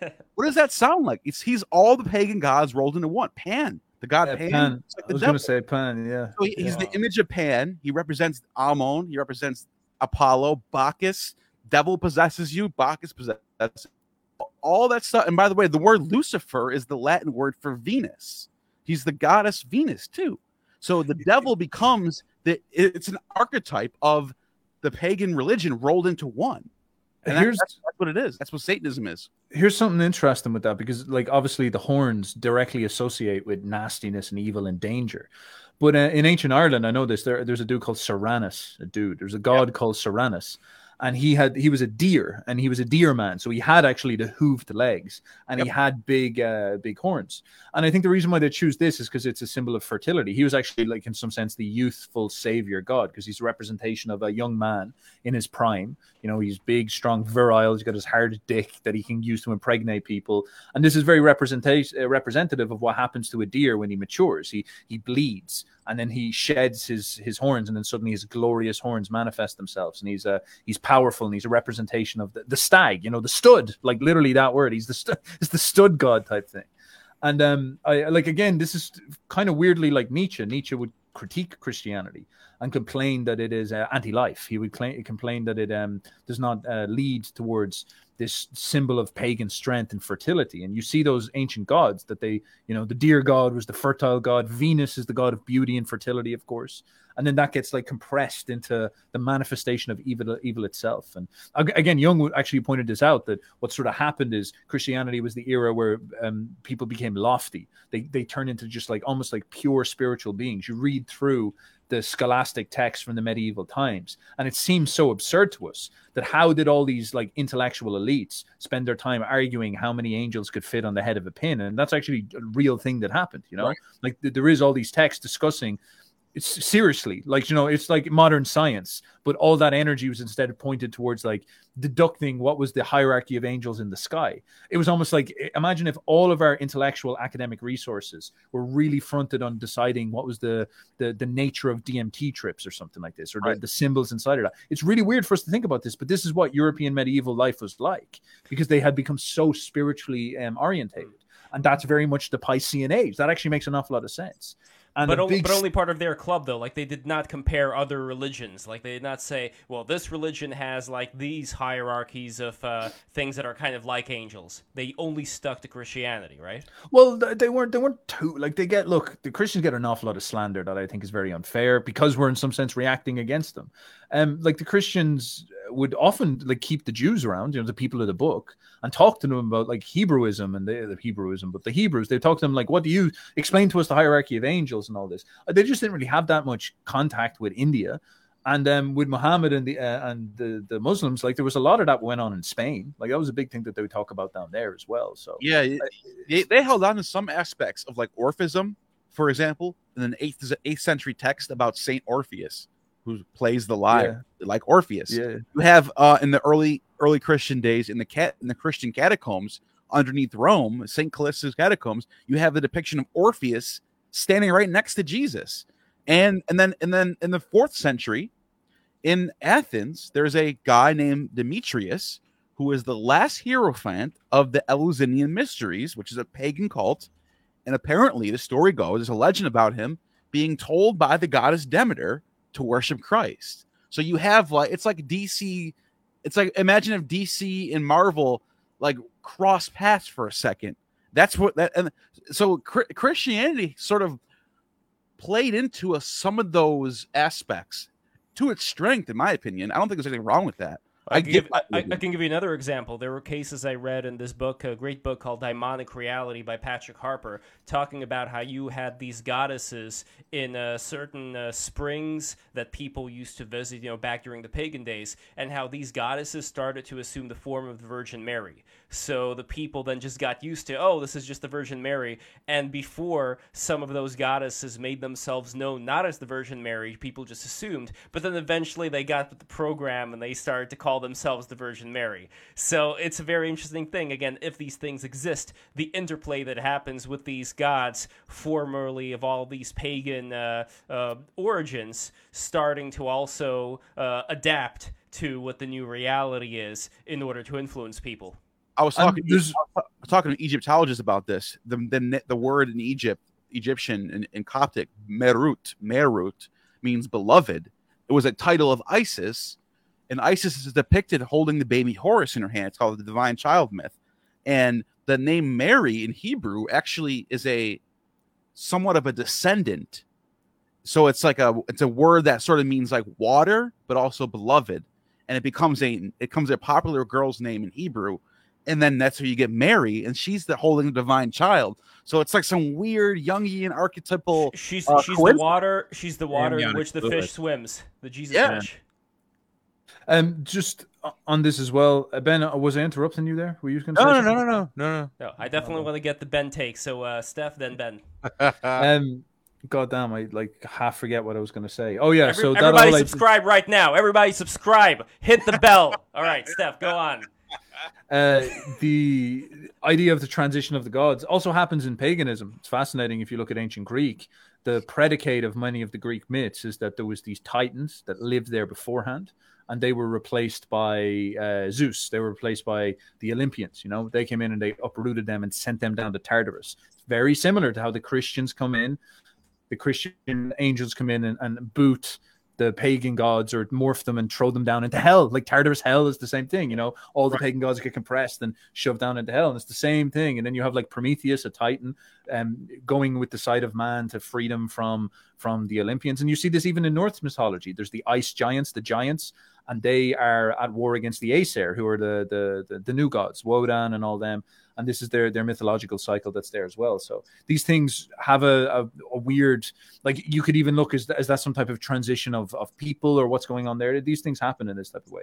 Like one thing I'll say, Lev, quickly is that I got to bounce very, very soon. If you could take some audience questions maybe before I bounce. Absolutely, yes. Guys, if you have any super chats specifically for Uberboyo, go on ahead. And also at 5 o'clock, Ben, you do not know this, neither do you guys. We are going to have a surprise guest coming in, Max Darrett, who, Steph, I know you know Max. Gnostic, you know Max. Ben, you do not know Max, but I guarantee you he is a hell of a guy, a heaven of a guy. He makes all these interesting videos about video games and anime and animation, how they relate to these deeper philosophical concepts. In fact, I did a guest video for him about Sonic the Hedgehog, the esoteric secrets of Sonic the Hedgehog. I have a Greek class at 5, so he'll be switching with me, but that's cool. I'll be able to say hello. And... All right, Ben, if you could stick around just a little bit, unless you have to go at 5. No, I'm not recording my show until 3 o'clock my time, and I'm in LA, so I have like another hour and a half. And what is the name of the show? I mean, it's right there. 11:30. It's a good show. Well, thank you, Gnostic Informant. I appreciate that. Okay. Send super chat specifically for Uberboyo because our boys got to go soon. But anyway, Ben, what is your take on what we've said right now about this changing of the So my thing is more of a question for these for you guys, because concerning this, isn't Jung's not his only critique, but isn't his biggest critique in Ion, if I remember correctly, of Christianity, it is that it didn't bring all the other things from all the other religions and myths with it, that it tried to start fresh? Doesn't he critique it that in Ion, or am I misremembering? What would make you think he said that? Like, what way do you remember him phrasing this? Because it's kind of true, but not really. I think I literally remember, I wish I had found it before this, but I remember him saying this was basically a critique of Christianity. And I think he kind of loosely says that, and it made me somewhat realize that it seems that of all the religions, Christians seem to be the ones who kind of hunger for more. They're not quite just satisfied with Jesus and the Bible and those myths. And the way I kind of perceive other religious people of other faiths are pretty satisfied. Where I see something like, I just watched that Werner Herzog documentary about the mandala from the early 2000s, where they lay head over toe to go visit the Bodhi tree over 3,000 miles. Did you guys know that? They lay over mountain passes. They stand up, they lay down head to toe, and then they stand up again, and then they go to where their head was, and they lay down again. They'll travel 3,000 miles to see the mandala and the Bodhi tree. And it takes them years, and they get there, and there's a scar on their head. Now, I don't know a single Christian that would be willing to do something like that. I personally don't, and I know that's anecdotal. No, I think you're right about Jung criticizing Christianity for not allowing the Christian to do the process of individuation, which would be like allowing Satan, which is paganism, by the way, to like play a role and not just be demonized. Well, that's what's unfortunate is we don't have like Christians, they don't have a mandala like they do. Like our mandala, what is it's fucking Chick-fil-A and Jesus and right. No, you're right. Yeah. Trump, and it's all this bullshit, rather than like, the mandalas, it's just these 800 ancient symbols of all these different things. So we're having to replace it with just all this fucking crap and all this bullshit. Look, for example, real quick though, look at the Notre Dame Cathedral. I hope it's in better shape right now. I don't know what's going on with it, but in Notre Dame Cathedral, you have that circular window, and that might as well be a mandala. Like these patterns have been set in, and there are also legends talking about how, you got the Freemasons, but then before the Freemasons you had, and I sent this to Neil, you had these Dionysian architects, these Dionysian artificers who allegedly helped the Jews create the Temple of Solomon, and how these were the cats that were inputting like all of the sacred geometry, all this stuff into the Greek temples, the Roman temples, and continued onwards with Christianity. So in a way you could say like they were sneaking in, and in fact I have a Substack article that I just wrote. Subscribe to it, levslens.com. I'm going to post the link, where I was talking about how you had these architects, these masons, that wanted to infuse all of this secret knowledge of how the universe works into architecture, into things that people encounter on a regular basis, so that it gets infused into their head, and they will, despite Christianity, despite anything they happen to follow, Islam, they will have that sense of this whatever's beyond them, what they are also part of, because our human body is also sacred geometry in a way. And I think like when you look at sacred geometry, when you look at something that has like this proportional harmony, it does play a spiritual role in you. Like, I don't know, Ben, like, am I talking shit here, or do you also notice that, like, when you look at, like, these old architectural sites, like, it fills you up in a certain way, like...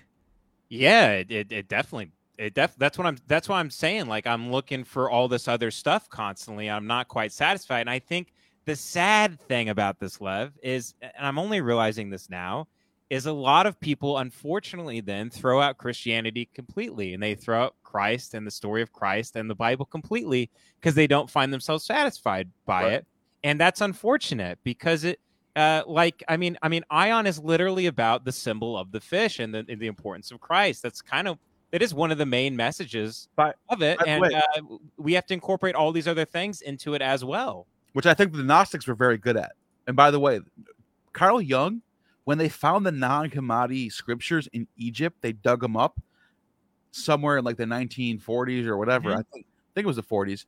Carl Jung was the first person to get his hands on them. Did he really? Yeah, where he was one of the first people to be able to look at it and translate it and talk about it. And he could translate it from Coptic and stuff. He learned Coptic. Wow, that's how smart Carl Jung was. And he got his hands on. I think the text, the particular text was the Apocalypse of John. This is a text about Sophia and the Ions. Yes, it's a different Genesis myth through the lens of the Gnostic Christians. Yeah. And so you could see how Jung was like looking at those as like, this is the Christianity that makes a lot of sense. Yes. But, and when I got into Gnosticism like 3 months ago and I started reading the Nag Hammadi, I mean, everything started clicking for me where I said, I thought I only had these theories about the Old Testament and the New Testament and about Christianity in general. And all of these things were starting to click and actually make sense. Stories in the Old Testament where I go, I feel like the devil is sort of appearing to the Israelites here and telling them things, and they think it's God. And then I'm reading this and I'm going, this ancient text is literally saying that. Dude, that's Gnosis right there. That's Gnosis right there. I love it. But Jung was one of the first private buyers of the Nag Hammadi text. I can't believe he learned Coptic and I mean, that guy's like James Joyce in terms of all the languages and history he knew. Yeah, that's crazy. Well, guess who his reincarnation is? This guy in front of the red background. Oh, Uberboyo as well. I think both of you guys are like the twin seeds. Oh, I thought you were James Joyce. Sorry. Well, James Joyce. Okay, no, James Joyce. That's Uberboyo, and Carl Jung. I think it may be Neil. It may be Gnostic Informant. I'm pretty sure that a lot of inspiration for me though, because Jung, when he was young, was obsessed with reading as much ancient text as possible, which is like kind of the state that I'm in right now. I'm over here. You're learning Greek. You're learning Hebrew. I'm learning Greek, and I know Hebrew. Yeah. Yeah, you know Hebrew. Yeah. No, this guy doesn't mess around. But Coptic will be next, I think. After I learn Greek, I'm getting pretty good. Boy. But anyway, like, okay, so when it comes to where we are right now with this age of Aquarius, what exact... You know what? No, screw that. Before the age of Aquarius, when we're talking about the age before the Ram, what was it, the Bull, Taurus? Did they also have like a similar thing, and the Ram have a similar thing when it comes to excluding all the other configurations of the zodiac and labeling them the enemy? They didn't, right? Like Christianity, that seems to be the only one that kind of labeled all the other zodiacs into this one satanic figure. Well, I don't know about the Zodiac. The Zodiac kind of just is like a calendar. Oh, no, sorry, not the Zodiac, but you know what I mean. Like all of these. You go to Israel. Actually, it's in Nazareth, by the way. Yeah. I was just in Nazareth last year. There's a synagogue with the Zodiac in it. Greek everywhere. It's all Greek. There's Hebrew there too, but there's a lot of Greek text on the walls and stuff.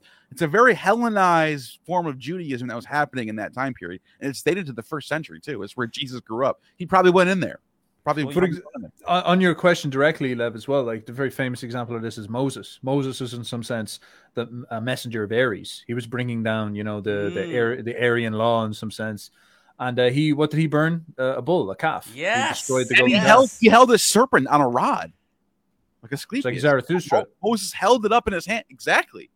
And that's that's in your Torah. And like people are like, they don't call that pagan because... And that's the Kundalini energy, like the serpent going up the rod, enlightenment. Think about, what does he do with it? He holds up the serpent with a rod with a serpent on it. And what does he do? He heals people with it. I mean, like, that's like as pagan as it gets right there. That's like the rod of Asclepius, the healer.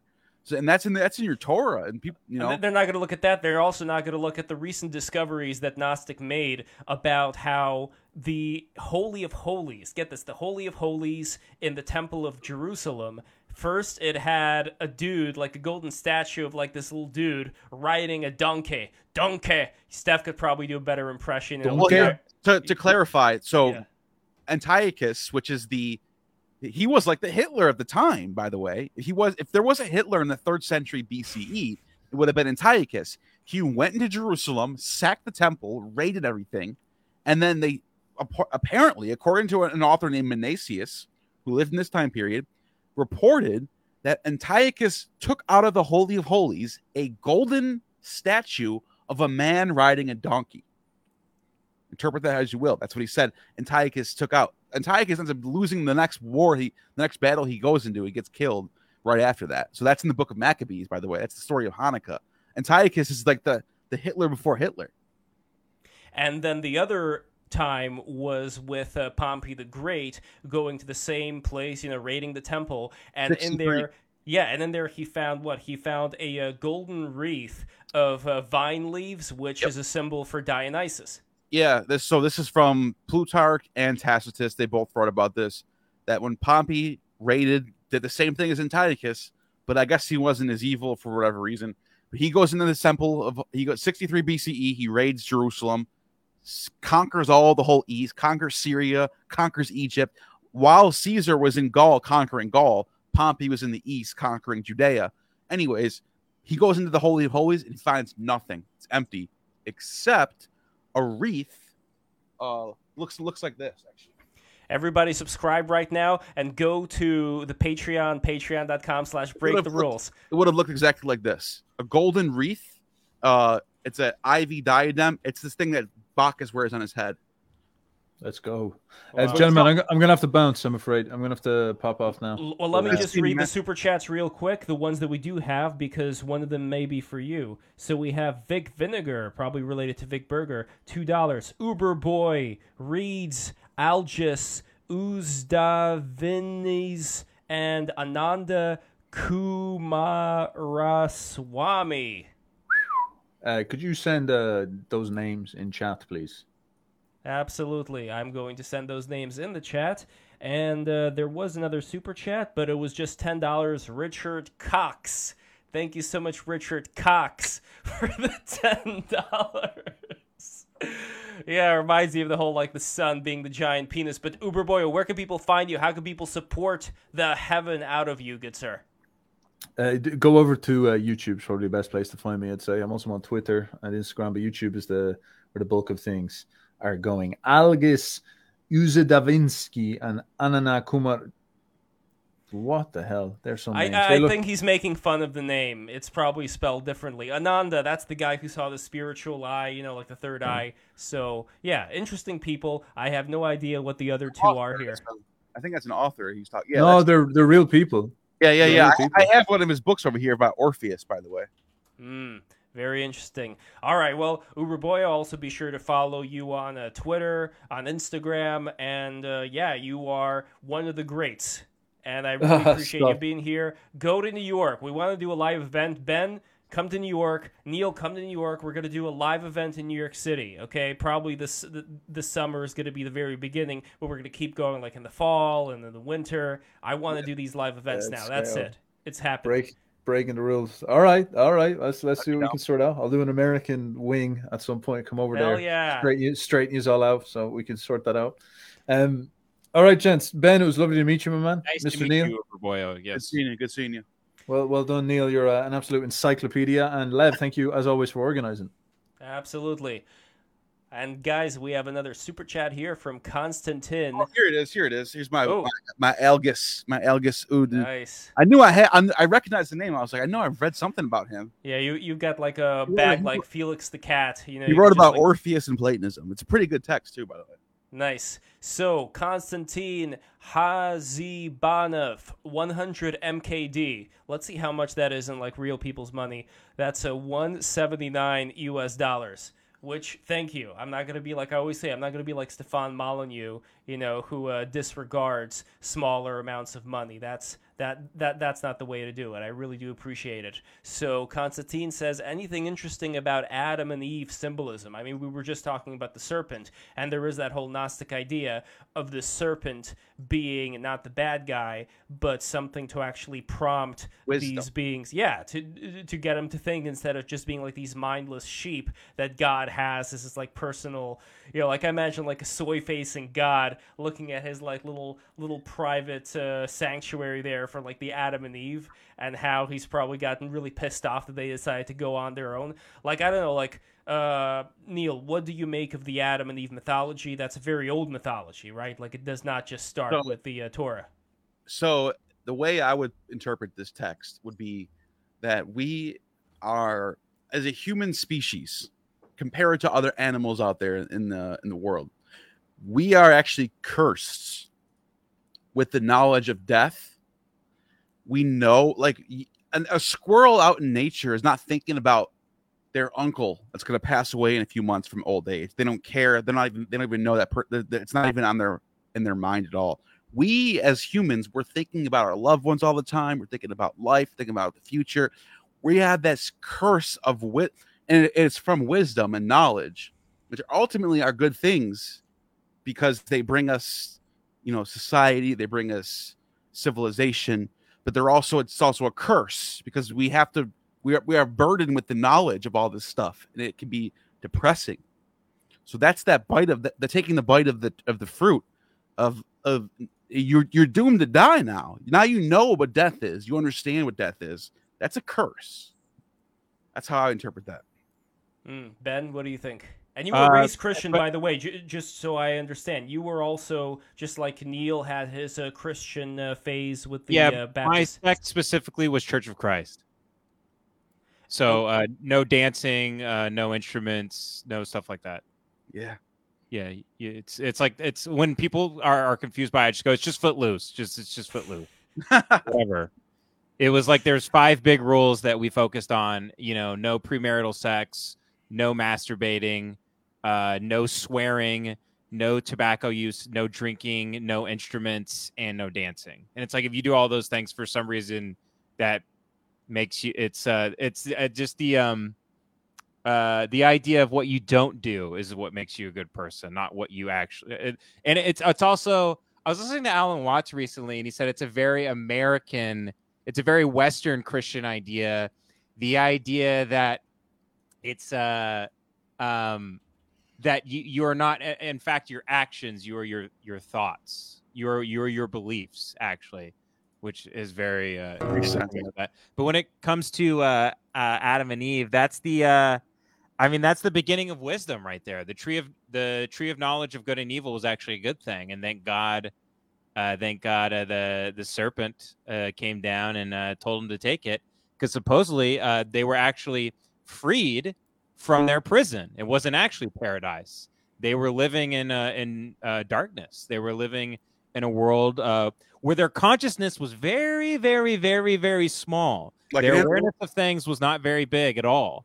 And so they couldn't know God. They couldn't know what good was. And to know what good was, they also have to know what evil is, right? Exactly. For context. So that's the Gnostic idea. It's actually and then the Gnostic idea too is that the natural world was created by Yaldabaoth, right? And the demiurge and all these things, and it was actually created by Satan, and we have to all become like Jesus and become pure consciousness, and then we'll never die, right? Am I kind of I've been reading Nag Hammadi. Am I breaking it down? You're right. You're missing one thing though. You're spot on.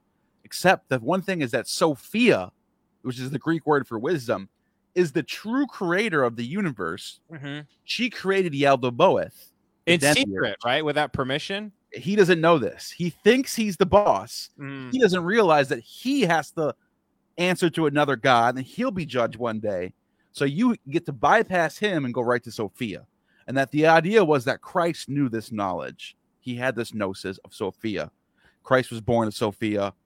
And so why then did Yaldabaoth say, "You shall not have no other gods before me"? So he was aware of other gods. This leads us to believe that Christianity is actually a polytheistic thing. Yeah, this is a big point. Early on, I mean, if you go to like the earliest Jewish texts commentaries. It's not that they didn't believe other gods existed. They thought that every region, every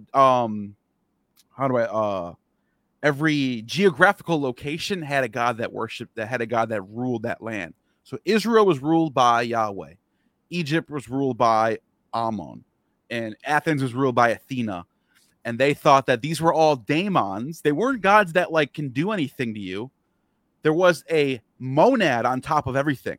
And all these other gods were basically mediators between the monad, the one, the main source, the god that has no feelings, doesn't do anything, doesn't ever get jealous, can't be jealous, can't be mad, can't be angry because it's perfect. It's all knowing, it's all perfect.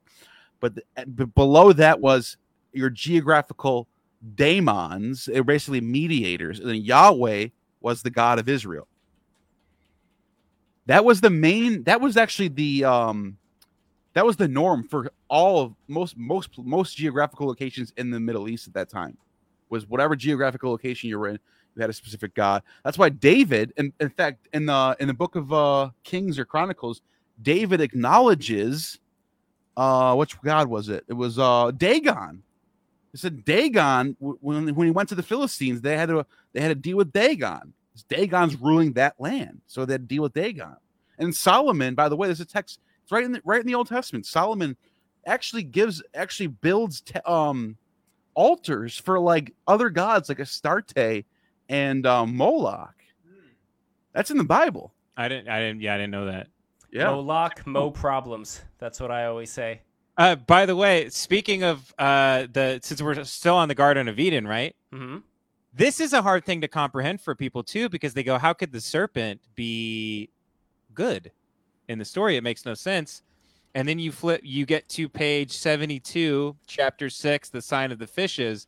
And then Jung starts completely, I mean, the man is a total iconoclast in terms of shattering all of these religious images for you. When he goes on and describes how, he says, the figure of Christ is not as simple and unequivocal as one could wish. I am not referring here to the enormous difficulties arising out of comparison of the synoptic Christ with the John. He says Johannine Christ, but that's just John, right? Yeah. Yeah. But to the remarkable fact that in the hermeneutic writings of the church fathers, which go right back to the days of primitive Christianity, Christ has a number of symbols or allegories in common with the devil. Of these, I would mention the lion, the snake, the colibri, the viper, the bird, the raven, the night heron, the eagle, and the fish. And it's also worth noting that Lucifer, the morning star, means Christ as well as the devil. Right. So then you just go, man, this is it's in the book of Revelation. He says, he says, I am the morning star. Mm-hmm. That's in Latin, Lucifer is morning star. Mm-hmm. So he calls himself Lucifer. Yeah. Because then you go Chronicles of Narnia, like the lion, like Aslan, he's like the representation of God, but then it's like, then like what? And then you go, well, in Revelations, why is the 7-horned lamb and with 7 eyes? Why is that Christ? That seems more like the devil or something. Like that doesn't seem to resemble Christ at all. But it's all. Then he goes on and on about that for a while, and it's very fascinating. And it's Jung was basically a Gnostic Christian, right? Once he got his hands on these texts, I think Jung is the one who brought back Gnosticism into the public sphere. Like, if it wasn't for Jung getting his hands on the Nag Hammadi text and like bringing up Abraxas and the Red Book, there wouldn't be Gnostics today. And like that would just be a thing of the past. You'd be called something else. Yeah. And now I'm realizing too that he was the one who translated the text from Coptic. I didn't even know he was the one translating. Not all of them. I think it was just one specific one that he got. Of John. Yeah. By the way, we have with us the great and powerful Max Derritt, who I think is absolutely indispensable at enlightening people today when it comes to all of their media, their video games, their movies, what esoteric connections lie inside of them. So, Max, thank you so much for coming, brother. Can you hear us all right? Can we hear you? Yeah, can you hear me? I hope I'm not crashing anything. No, I do got to get going. I got a class to go to, but it was nice seeing everybody. Where can people find you? Gnostic Informant, youtube.com/Gnostic Informant. There it is. Please check out your stuff. Nice to meet you. Yeah, nice to meet all you. Support Neil. Neil is great. I love him, and wishing the very best. And let's talk real soon. Thank you. And guys, don't forget to smash that like button, smash that subscribe button, click the bell. The bell is extremely important for growth. And also check out the new Substack, levslens.com. That is a new custom domain name, so Twitter is not going to censor it anymore. So levslens.com. Yes, sir. Can I plug my stuff too? Hell yeah, go for it right now. Patreon.com/lemon party. And with that, we make sketches and pay our bills and stuff. And you can go to our Lemon Party YouTube channel. We have we make sketches on there, and we also do podcasts, and it's comedy. So it is incredibly funny. I always enjoy listening to Lemon Party much more than I enjoy listening to Tim Dillon, and that is the honest truth. Okay. Especially when it comes to all the Ukraine stuff. I'm not going to get into that right now, but anyway. You are Ukrainian, right?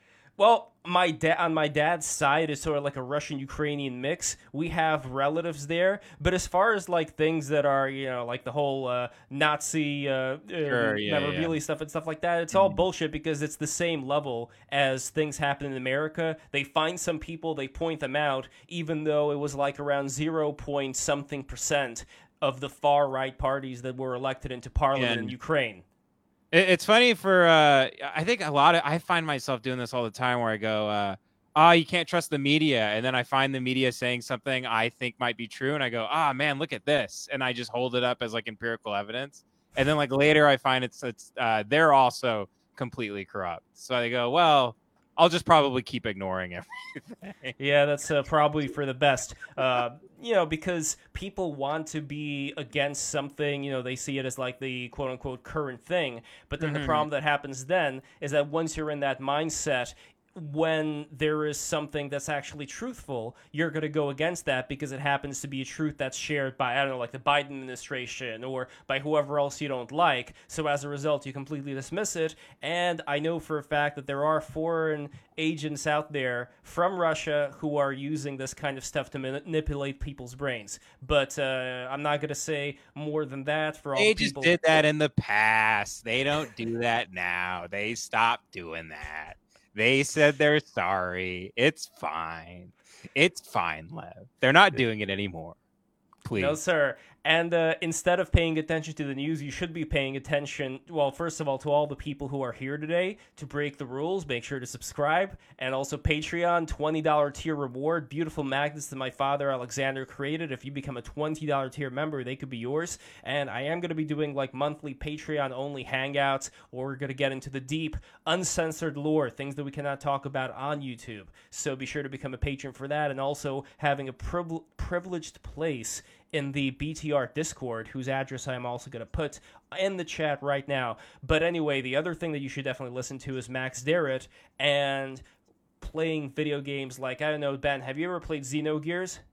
No, but can I ask you a question real quick? Yes. May I go dunk my dick in the toilet real fast? Dunk your dick in the toilet. And while you're dunking your dick in the toilet, I want to talk a little bit about Max Derritt and how much of a wonderful guy he is. So, speaking of dunking your dick in the toilet, let's talk to Max Derritt. so Max Derritt. Yes. I'm going to talk about Jung when Ben Ski comes back here. But sure. while you are here right now, tell us what you've been working on, and also tell us what exactly is the reason why people should watch your videos. So if you're looking for a way to develop, how do I condense this? Because I do go into a whole bunch of different things. I suppose if you're looking for alternative forms of knowledge, ones that are sort of outside of the pre-established mediums, and you're looking for a way to develop your capacity for free thought, different modes of thinking, and higher forms of consciousness, I try to investigate all of those on my channel. So you just referenced video games, for example. Most people, when they seek out profound ideas, they go to books, and understandably so. Books are an indispensable tool. But I show how you can get a lot of the same benefits out of video games, and combining both books and video games as well as other mediums, you can achieve higher forms of knowledge. And then when it comes to the traditional disciplines like religion, psychology, philosophy, I do delve into some of the more mainstream ideas, but I also go into more of the esoteric, like you guys have been doing here, from what I understand today, stuff like Gnosticism, Kabbalah, things that sort of put emphasis on psychological experience. I do a lot of that as well. And to give an example, you just cited one, Xenogears. That's one of the top 10, I think, most profound games ever made. It's a video game from 1999. It was a rejected concept for Final Fantasy VII, in case some of you guys didn't know that. That's an interesting tidbit. And within it are a lot of references to a lot of those esoteric ideas. There's, like I said, the Kabbalah, Gnosticism, as well as the ideas of Jung. So if that sounds interesting to you, if I made that coherent at all, why don't you come over and check out my channel. You also asked what I was working on. Very quickly, I right before I checked out the stream earlier on today, I was playing a video game called The Outer Wilds, hoping to do a video on that pretty soon. It's a remarkable game. And then I'm also looking to finally start my series on Nietzsche's Beyond Good and Evil. So I'll be doing something similar to what I did with Jung's Ion, but for that. So that's it. And we are talking about Jung today specifically, and Ion was a book that Ben was reading. You did not finish reading the whole thing, Ben, but I think you've read enough to get a good gist of what was going on. Is that seaweed? What are you chewing there? Oh, it's a piece of this is German pumpernickel bread, actually. Ooh, that I yummy. got at the farmer's market. Oh, nice. Good call. It's such a nice, like, when there are farmers markets, like, you're not living in that bad of a world. Like, imagine once everything breaks down, no more farmers markets, no more nice, waving of the hand to the nice, people at the booth there. It does make me think that despite, like, the homeless problem, and I don't know, where are you, Ben, right now? Are you in Texas or L.A.? I live in Los Angeles. Oh, dear.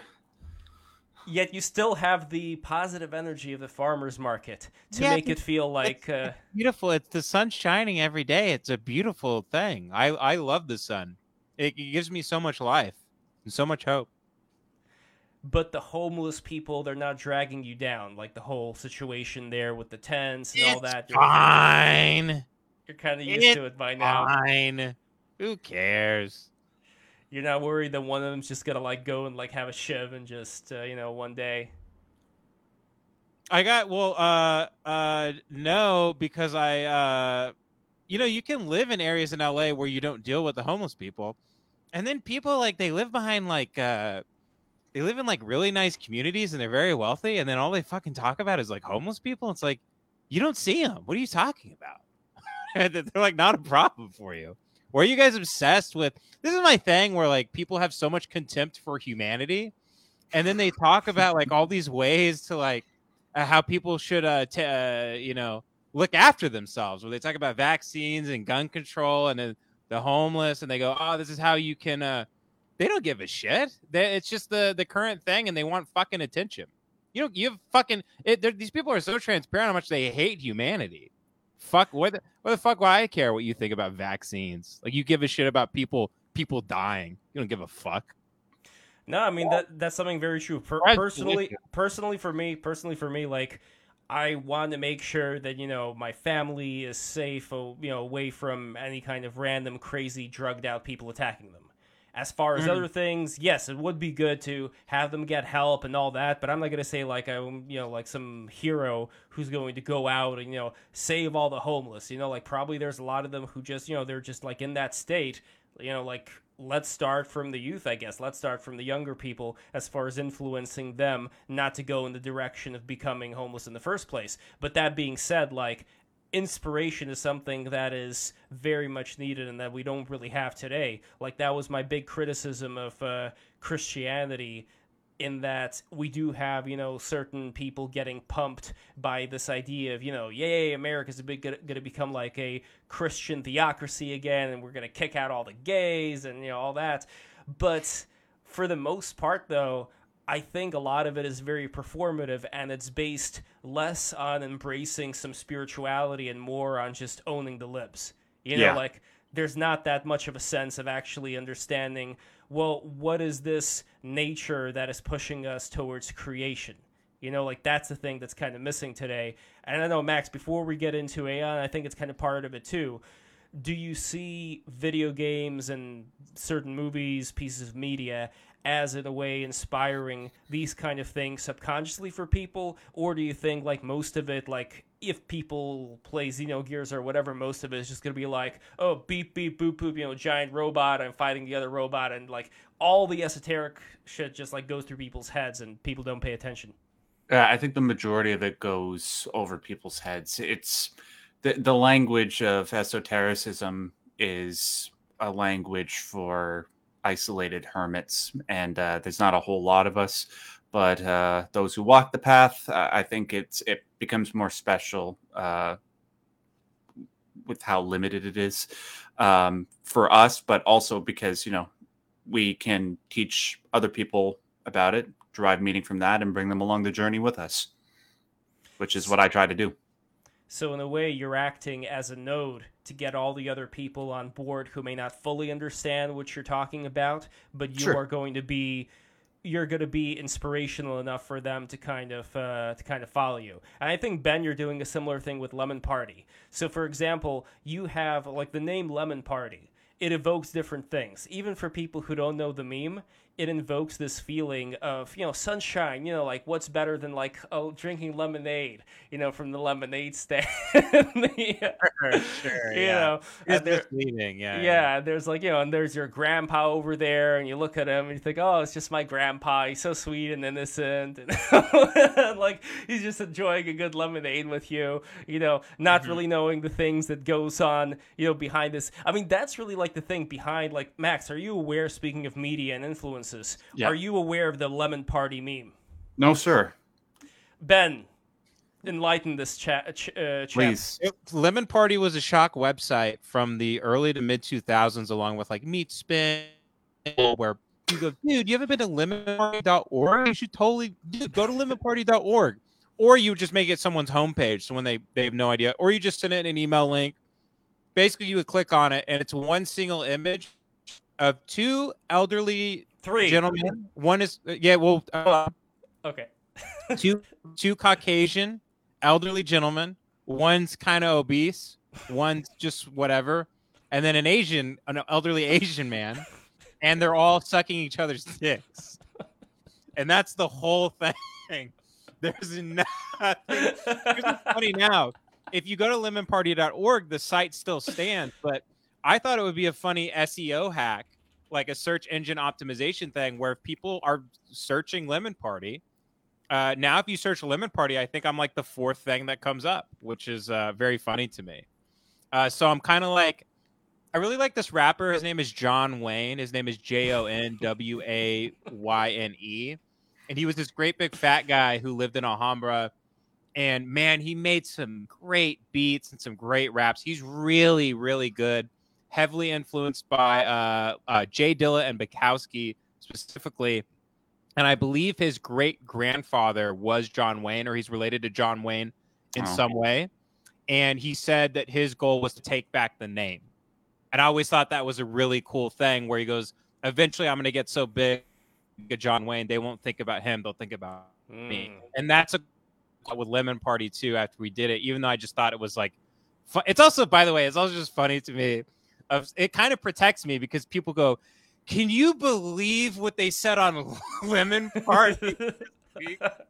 The show named after the three old guys sucking each other off. Like, it sort of protects me completely from, like, if you get pissed off at my show or the fact that my Patreon is growing, you're all in a fight with yourself. What's that? Yes. What's that quote from the Apocryphon?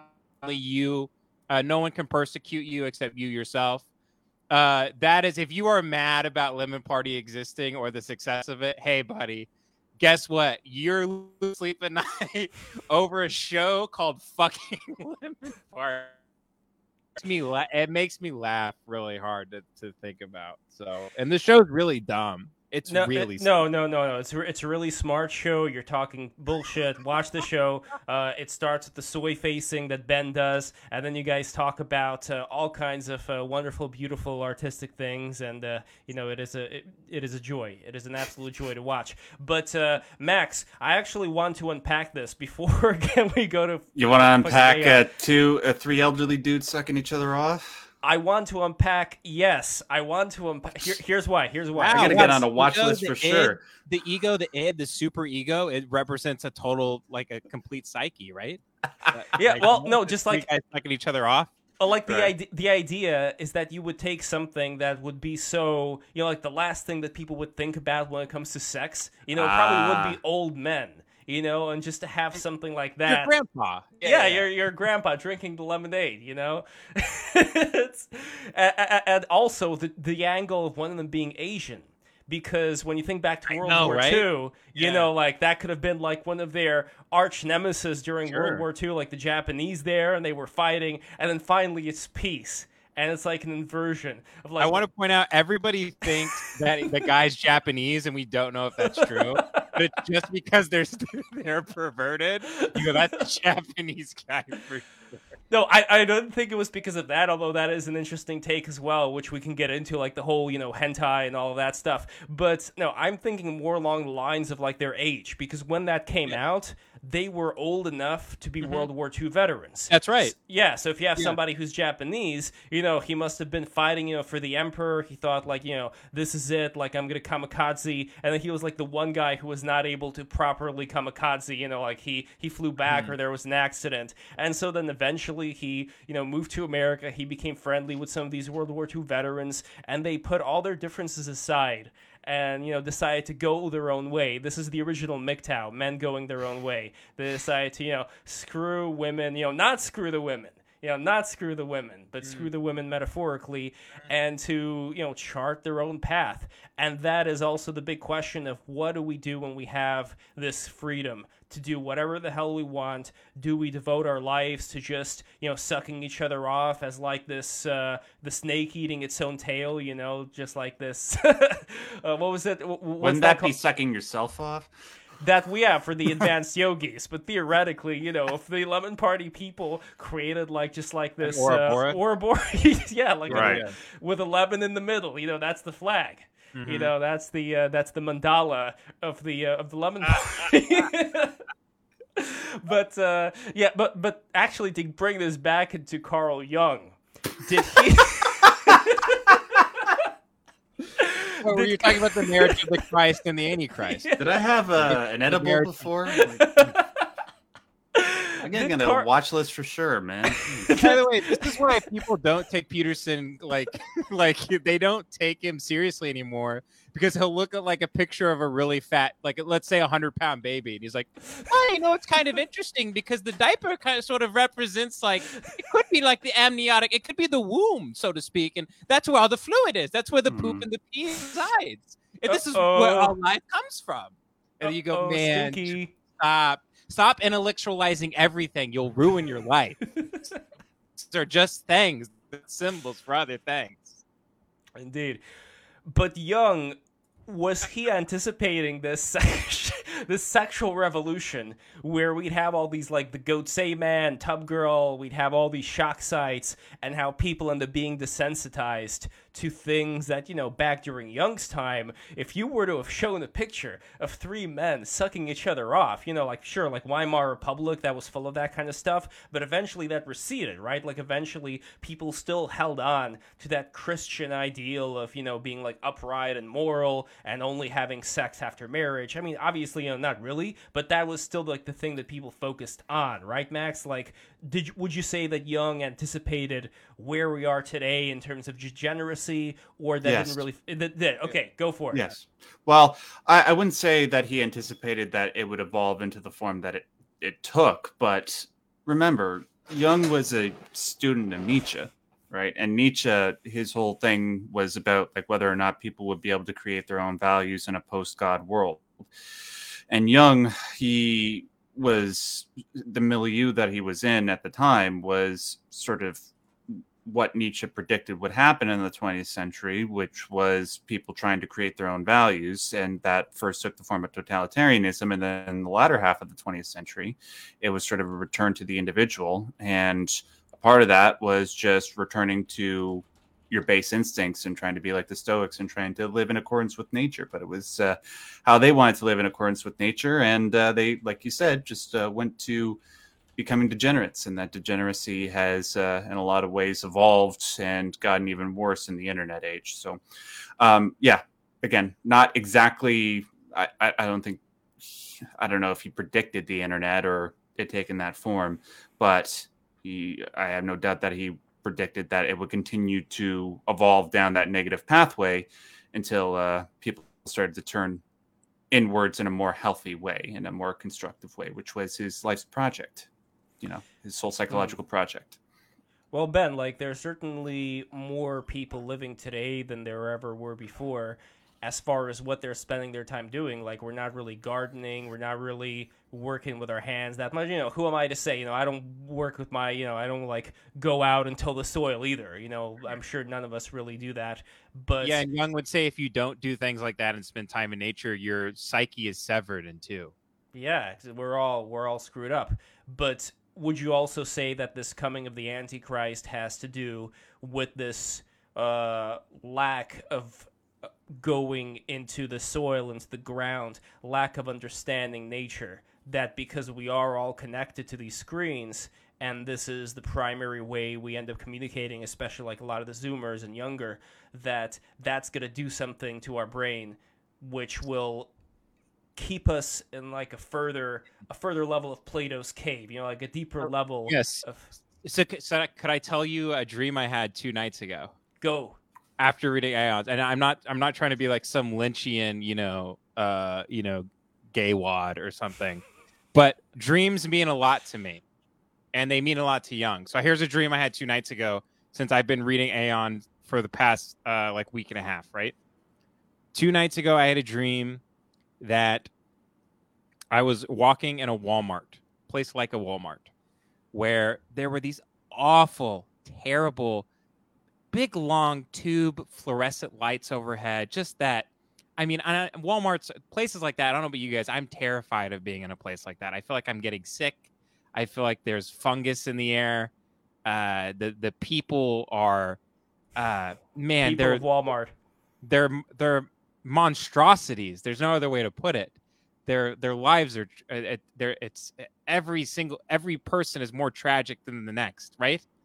And you can't believe what you're seeing. So I'm in this Walmart, and the lights are coming down, and it's like hurting, right? And it's a filthy place. And I find on the ground, people have been stepping over these two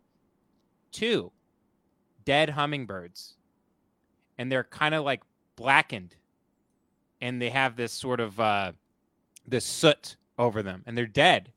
And I scoop them up in my palms. And I'm walking around this Walmart, and I don't know what to do. And I'm looking at the 2 birds that have been long dead. And I think I'm with my wife in the dream. But either way, what I do is eventually I decide to walk outside, and I'm walking through these blinding, fluorescent, blue light stuff. And I come outside where there's kind of like mixtures of all these clouds and everything. And I walk out into the parking lot, and I lift the birds up like this. And the clouds part, and this sunshine comes through the clouds, and it's this beautiful, brilliant, like golden light, like honey, like brilliant. And it hits the birds, and they start vibrating like this in my hands, and they undie. To even say they came alive is like they went their bodies, the state of atrophy, like it all reversed, and they came alive, and they started buzzing brilliantly, and they came up out of my hands, and they lifted into the air, and then they went and they flew off. Damn. So I would say, now here's what's interesting, by the way. A hummingbird got caught in my house 2 months ago, and I had a similar experience where my dog tried to eat it, and I finally got the little hummingbird. It was scared. I got it on my finger, and I took it out, lifted it up into the sun was striking it in such a way I could see its gorget, the little thing on its neck there. And it was so brilliant the way the light was striking it and it flew off. So maybe I'm Carl Jung, where I can I should have just had that dream 2 months before that happened with the hummingbird, and then I could have like been. But it's just funny how like things in the inner world and the outer world, they kind of weirdly mirror each other, the same way with Jung and World War I and things like that. But I would say that's a whole metaphor for me being happier writing, leaving my phone upstairs, not being on technology, not being under blue light. Like all that stuff is very obvious to me. These two things within me, this Christ and this Antichrist, they're coming alive again. I'm taking them and I'm bringing them back out in the natural world. I'm putting them in the sunshine and the air where they're getting oxygenated and they're coming alive and flying off. So I would say that's my answer to your question, is that dream I had. Wow. Max, what do you think? Well, forgive me. I sort of forgot what the original question was that he was responding we to. were, I could say it quickly. We were talking about how in today's state of modernity, you have people who are so hooked to their computer screens that they don't really relate to the real world anymore. That's pretty much it. It's a common thing, people always talk about it now on the internet. Well, I mean, the internet age, the digital age is 30 years, and we've got, what's that? It's a drop in the ocean compared to the billions of years that we've been without the digital society that we live in. So when you try to escape billions of years of evolution and try to replace it with technology, there's eventually for all of us going to be that pull, that inner pull, that suppressed element that needs to be reconciled with. And I think your dream is a perfect example of that. It's two birds who are dead inside something that represents modernity quite well. And then there's a desire within you to try and reconcile with that. And I think it's something everybody should do. Unfortunately, I'm a little bit guilty when it comes to not doing that quite often because of the nature of what I do. I'm constantly online. I'm constantly having to play games and do videos on it. But, I try to go outside when I write my scripts and enjoy the sun. And it's problems for people that are obsessive, because I can really follow these things. So I've found that it's good to just leave things. Like I can't have any. It's like alcohol with me. I can't have even a taste. I can't do it at all. Like I leave my phone on the other side of the house to get stuff done. My problem is that I need my phone by me so that when I wake up, I immediately write a dream. And I don't know if I told you this, Ben and Max. Oh, just do a pen and paper. Here's the thing, because I put it into this thing which automatically puts in the date and the time. So I have like an archive of all my dreams sorted by date and time that I've had since 2016. And this it's like 200 pages of dreams now that I've accumulated. So that's great. With like digital data, you could do interesting stuff. Like I could compare, and I did this before, what are the words that would keep on coming up the most often? Like an entire archive of like love dreams. I know like one of these are like cat, for example. I have a lot of cats in my dreams. Girl, things of that nature. And there was a recent dream that I just had. I was 2 days ago as well. I was visited by a UFO-like ship which had an array of lights on the front, like a vertebrae. So imagine like a UFO with like these kind of like squished donut rings, like one in the front of the other, kind of like its nose in the front of it. So it landed, and inside was an outdoor setting. I saw what looked like a fake-looking Utada Hikaru. I don't know if you guys know who Utada Hikaru is. So she wrote she wrote and sang the theme for Kingdom Hearts, which I don't know, Max, if you're a fan of Kingdom Hearts or not. I've never played it, but my wife loves those games, and she's always playing the music. I was like, wait, that name sounds very familiar. But sorry, continue. She was known as like the Japanese Britney Spears, but I think that's an insult to Utada Hikaru. She's much better than Britney Spears, and she's like the best-selling Japanese artist of all time. Like her album First Love like outsold all the Japanese albums, and she went to New York City and Japan, so she lived in both of those places when she was growing up. But anyway, cool. I saw a fake looking Utada Hikaru who I believe to have been Satan, as she even had the song, and it's true, like she has a song called Devil Inside.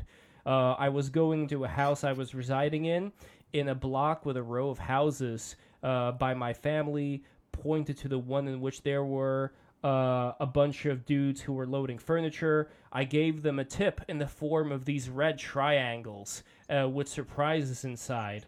And one guy got a surprise in the form of a small piece of green goo. And this other stuff is like private stuff having to do with Lev's past, which I'm not going to get into. So I'll just tell the second dream, which is I was with Ben Shapiro, and we were walking in New York City eastward to Times Square. I wanted to take a picture with him and thought it would be funny if he takes a picture with Elmo or something. But as we walked there, we were now on a bridge in an icy world where a girl was riding on a giant woolly dog. I took pictures of this, but afterwards they were missing. Let's see all this other stuff. So can here. I attempt to interpret this? Sure. Okay, so I think Jung believes that it's the West that is where consciousness originates, because that is dark. Because to gain wisdom and for your consciousness to evolve, you have to go into the unconscious. I believe this is what he said at Ion. I believe. So since you're heading east and with someone like Shapiro, who is really just talking to make gobs of money, that's what he's doing. Yeah. I mean, not that the man's not intelligent or well-read or whatever, but, that's the man is a corporation. And, and God bless, he's gutted our dear Peterson, but whatever. So the pharmaceutical companies, planted the seeds of Lucifer in him, and then they got his hooks in him. But regardless, since you're heading east with someone like Shapiro, paying attention to anything like that may be incredibly detrimental to your emotional health and your evolving consciousness, that you're heading that way. And then I don't know what the big dog thing is that you then find. Well, I think I was heading not to poo on your point, but I think I was heading east because I live in Hell's Kitchen, so I go east to go to Times Square. But the dog I saw on the left side, so that's west. So I saw this lake, this beautiful lake, kind of like Lake Baikal in Russia or something like that, and it was like an icy lake. And I saw this big woolly dog, kind of like, remember Ampa or Appa from Avatar: The Last Airbender? Like this big woolly dog. Yeah. So I saw this girl who was riding this dog, and it was like really mythical and all that. So it's very interesting to compare somebody like Benji Shapiro, like very, well put together, says all the right things at the right time, and then just have like this mystical experience that I wanted to point him to. I wanted him to see what was going on. That there's just like this. And you're pointing to the West too. That's the anima riding I guess Jung would describe it as a behemoth, a wingless serpent. Exactly. Yeah. I wonder what he would say about that. He probably have some really smart thing to say. He's amazing at interpreting dreams. I don't know how he does it. Wait, Ben Shapiro? No, Jung. Oh, yes. Ben Shapiro. I was going to say. Do you try to interpret these dreams or... Sure. I mean, some of them tend to be very understandable as far as what was happening, to me the day before. But then other ones were a little bit weird. Like, hey, sorry, I actually have to drop out. Unfortunately, I gotta go turn the barbecue on because I'm making ribs. No problem. Well, this is going to be the end of the stream right now. I just want to say, listen, everybody, write your dreams down, people, and then go to the BTR Discord and tell me all about them. Okay, That's what you got to do. So go to the Discord right now. And any final things about Carl Jung and what exactly we've learned? I think we've just scratched the surface of what exactly the Antichrist means and where exactly we're headed there. So before you guys go, plugs and any final interpretations of the Antichrist thing. And we can kind of leave that aside as a cliffhanger for Ben. I would love to have you back, and Max, I would love to have you back as well. Yeah, man, anytime. Well, in regards to the Antichrist thing, I'll just say what I said on that subject when people have asked me about it. I guess if there is going to be some sort of Antichrist, it's going to take the form of AI. It'll be consciousness birthed by AI that is sort of like the mirror image of Jesus, I suppose, but does, tries to promote the ethic of science and all that, I suppose, is bad about that. Whereas, like materialist science, you mean? yes. That's my best guess. Who knows if that is, the as it is laid at an ion, if that actually comes true. But if it does, that's my best guess. And then, if you guys want, speaking of ion, if you guys want a condensed breakdown of that entire book, feel free to hop over to my channel, look up Ion, Jordan Peterson's Nightmare. I have an entire playlist going chapter by chapter for that book. So yeah, amongst other things. Excellent. And by the way, you just gave me a great idea for a musical. Ion the Musical, starring Jordan Peterson. It could be like a ballet. Jordan Peterson would just be like dancing around. There's like the Antichrist and Jesus. And, It'd be like Phantom of the Opera, basically, but way more boring. Yeah, and the Leviathan would be a giant lobster, kind of like from Atlantis, The Lost Empire. Yeah. All right, Ben. Yeah. Ben, any final words? My thoughts on the Antichrist is perhaps I'll leave you with this from page 120 from the chapter about the ambivalence of the fish symbol. This split corresponds to the doubling of the shadow often met with in dreams, where the two halves appear as different or even as antagonistic figures. This happens when the conscious ego personality does not contain all the contents and components that it could contain. Part of the personality that remains split off and mixes with the normally unconscious shadow, the two together forming a double and often antagonistic personality. So I would say, is the Antichrist coming, or is just the Antichrist within you? Good question. Well, I think it's, I suppose, yeah, well, it seems to be both is true. The Antichrist is the shadow that's within everybody, but specifically for Jesus, it's his shadow. And the problem right now is off of himself that is supposedly, yeah. And the big problem right now is that the Antichrist is coming, and the towels of Christianity are few and far between. We're not going to have enough towels in the form of Christianity to cover ourselves up when the Antichrist comes. So, guys, thank you so much for watching. I really appreciate you being here. Make sure to go. You've seen the thing on Patreon. $20 tier reward is going to be a beautiful magnet. It's an exquisite-looking magnet of all these different quality woods that my father, Alexander Polyakov, created. Ben, I don't know if you saw the magnets yet. I didn't. Okay, I will send you the magnets later, and you will get a lot of other wonderful Discord privileges, and I'm going to put the Discord link in here as well, because I keep talking about Discord, and you guys are like, well, where's the Discord? Well, it's in the description, but it's also going to be posted here. And also, levpo.substack.com. That's one way. Another way is the new domain name, levslens.com. I do not only run Break the Rules, I am also a writer now of Substacks, and the latest article talks about the Dionysian energy of the Founding Fathers and the Freemasons and all these people, and seeing that as kind of like relating to what we were talking about with Carl Jung, where it's not even so much of a Christian need as it is this more dynamic need that I think a lot of people who are rejecting a lot of the social justice warrior stuff have today, where I don't think they like the idea that the only thing that people have to live for are the little symbols and the pronouns that they put in their bio. Life's more than that. Life's about creating something, generating something. And I think that's why, they're looking back at, how exactly did we get to the prosperity that we have now in America? Who are these people going all the way back to a lot of these archetypes that Jung was talking about? How can we imbue these things in our lives? That is what my Substack article is about. And once again, that's levslens.com. Go there. American Pride, that's the new piece. Become a subscriber. It's free. Become a subscriber right now. And that is pretty much it. Thank you very much, guys.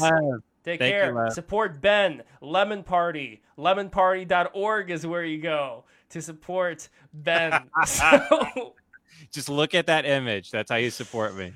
Yes. Just look at that image. You'll get the trifecta. The mandala is going to be absorbed with the beautiful shining golden lemon. By the way, you should watch that Werner Herzog documentary. You would like that about the mandala. It's very interesting. What is the name of the documentary? I think it's just called Mandala or something. It's from 2000. It's I forget. I honestly forget. He should have called it the Mandala Effect. But anyway, guys, thank you so much for watching. Take care. Stay blessed. I will see you next week. It's called Wheel of Time. It's called Wheel of Time. Wheel of Time. Excellent. Mwah. Good night, everybody. Bye-bye.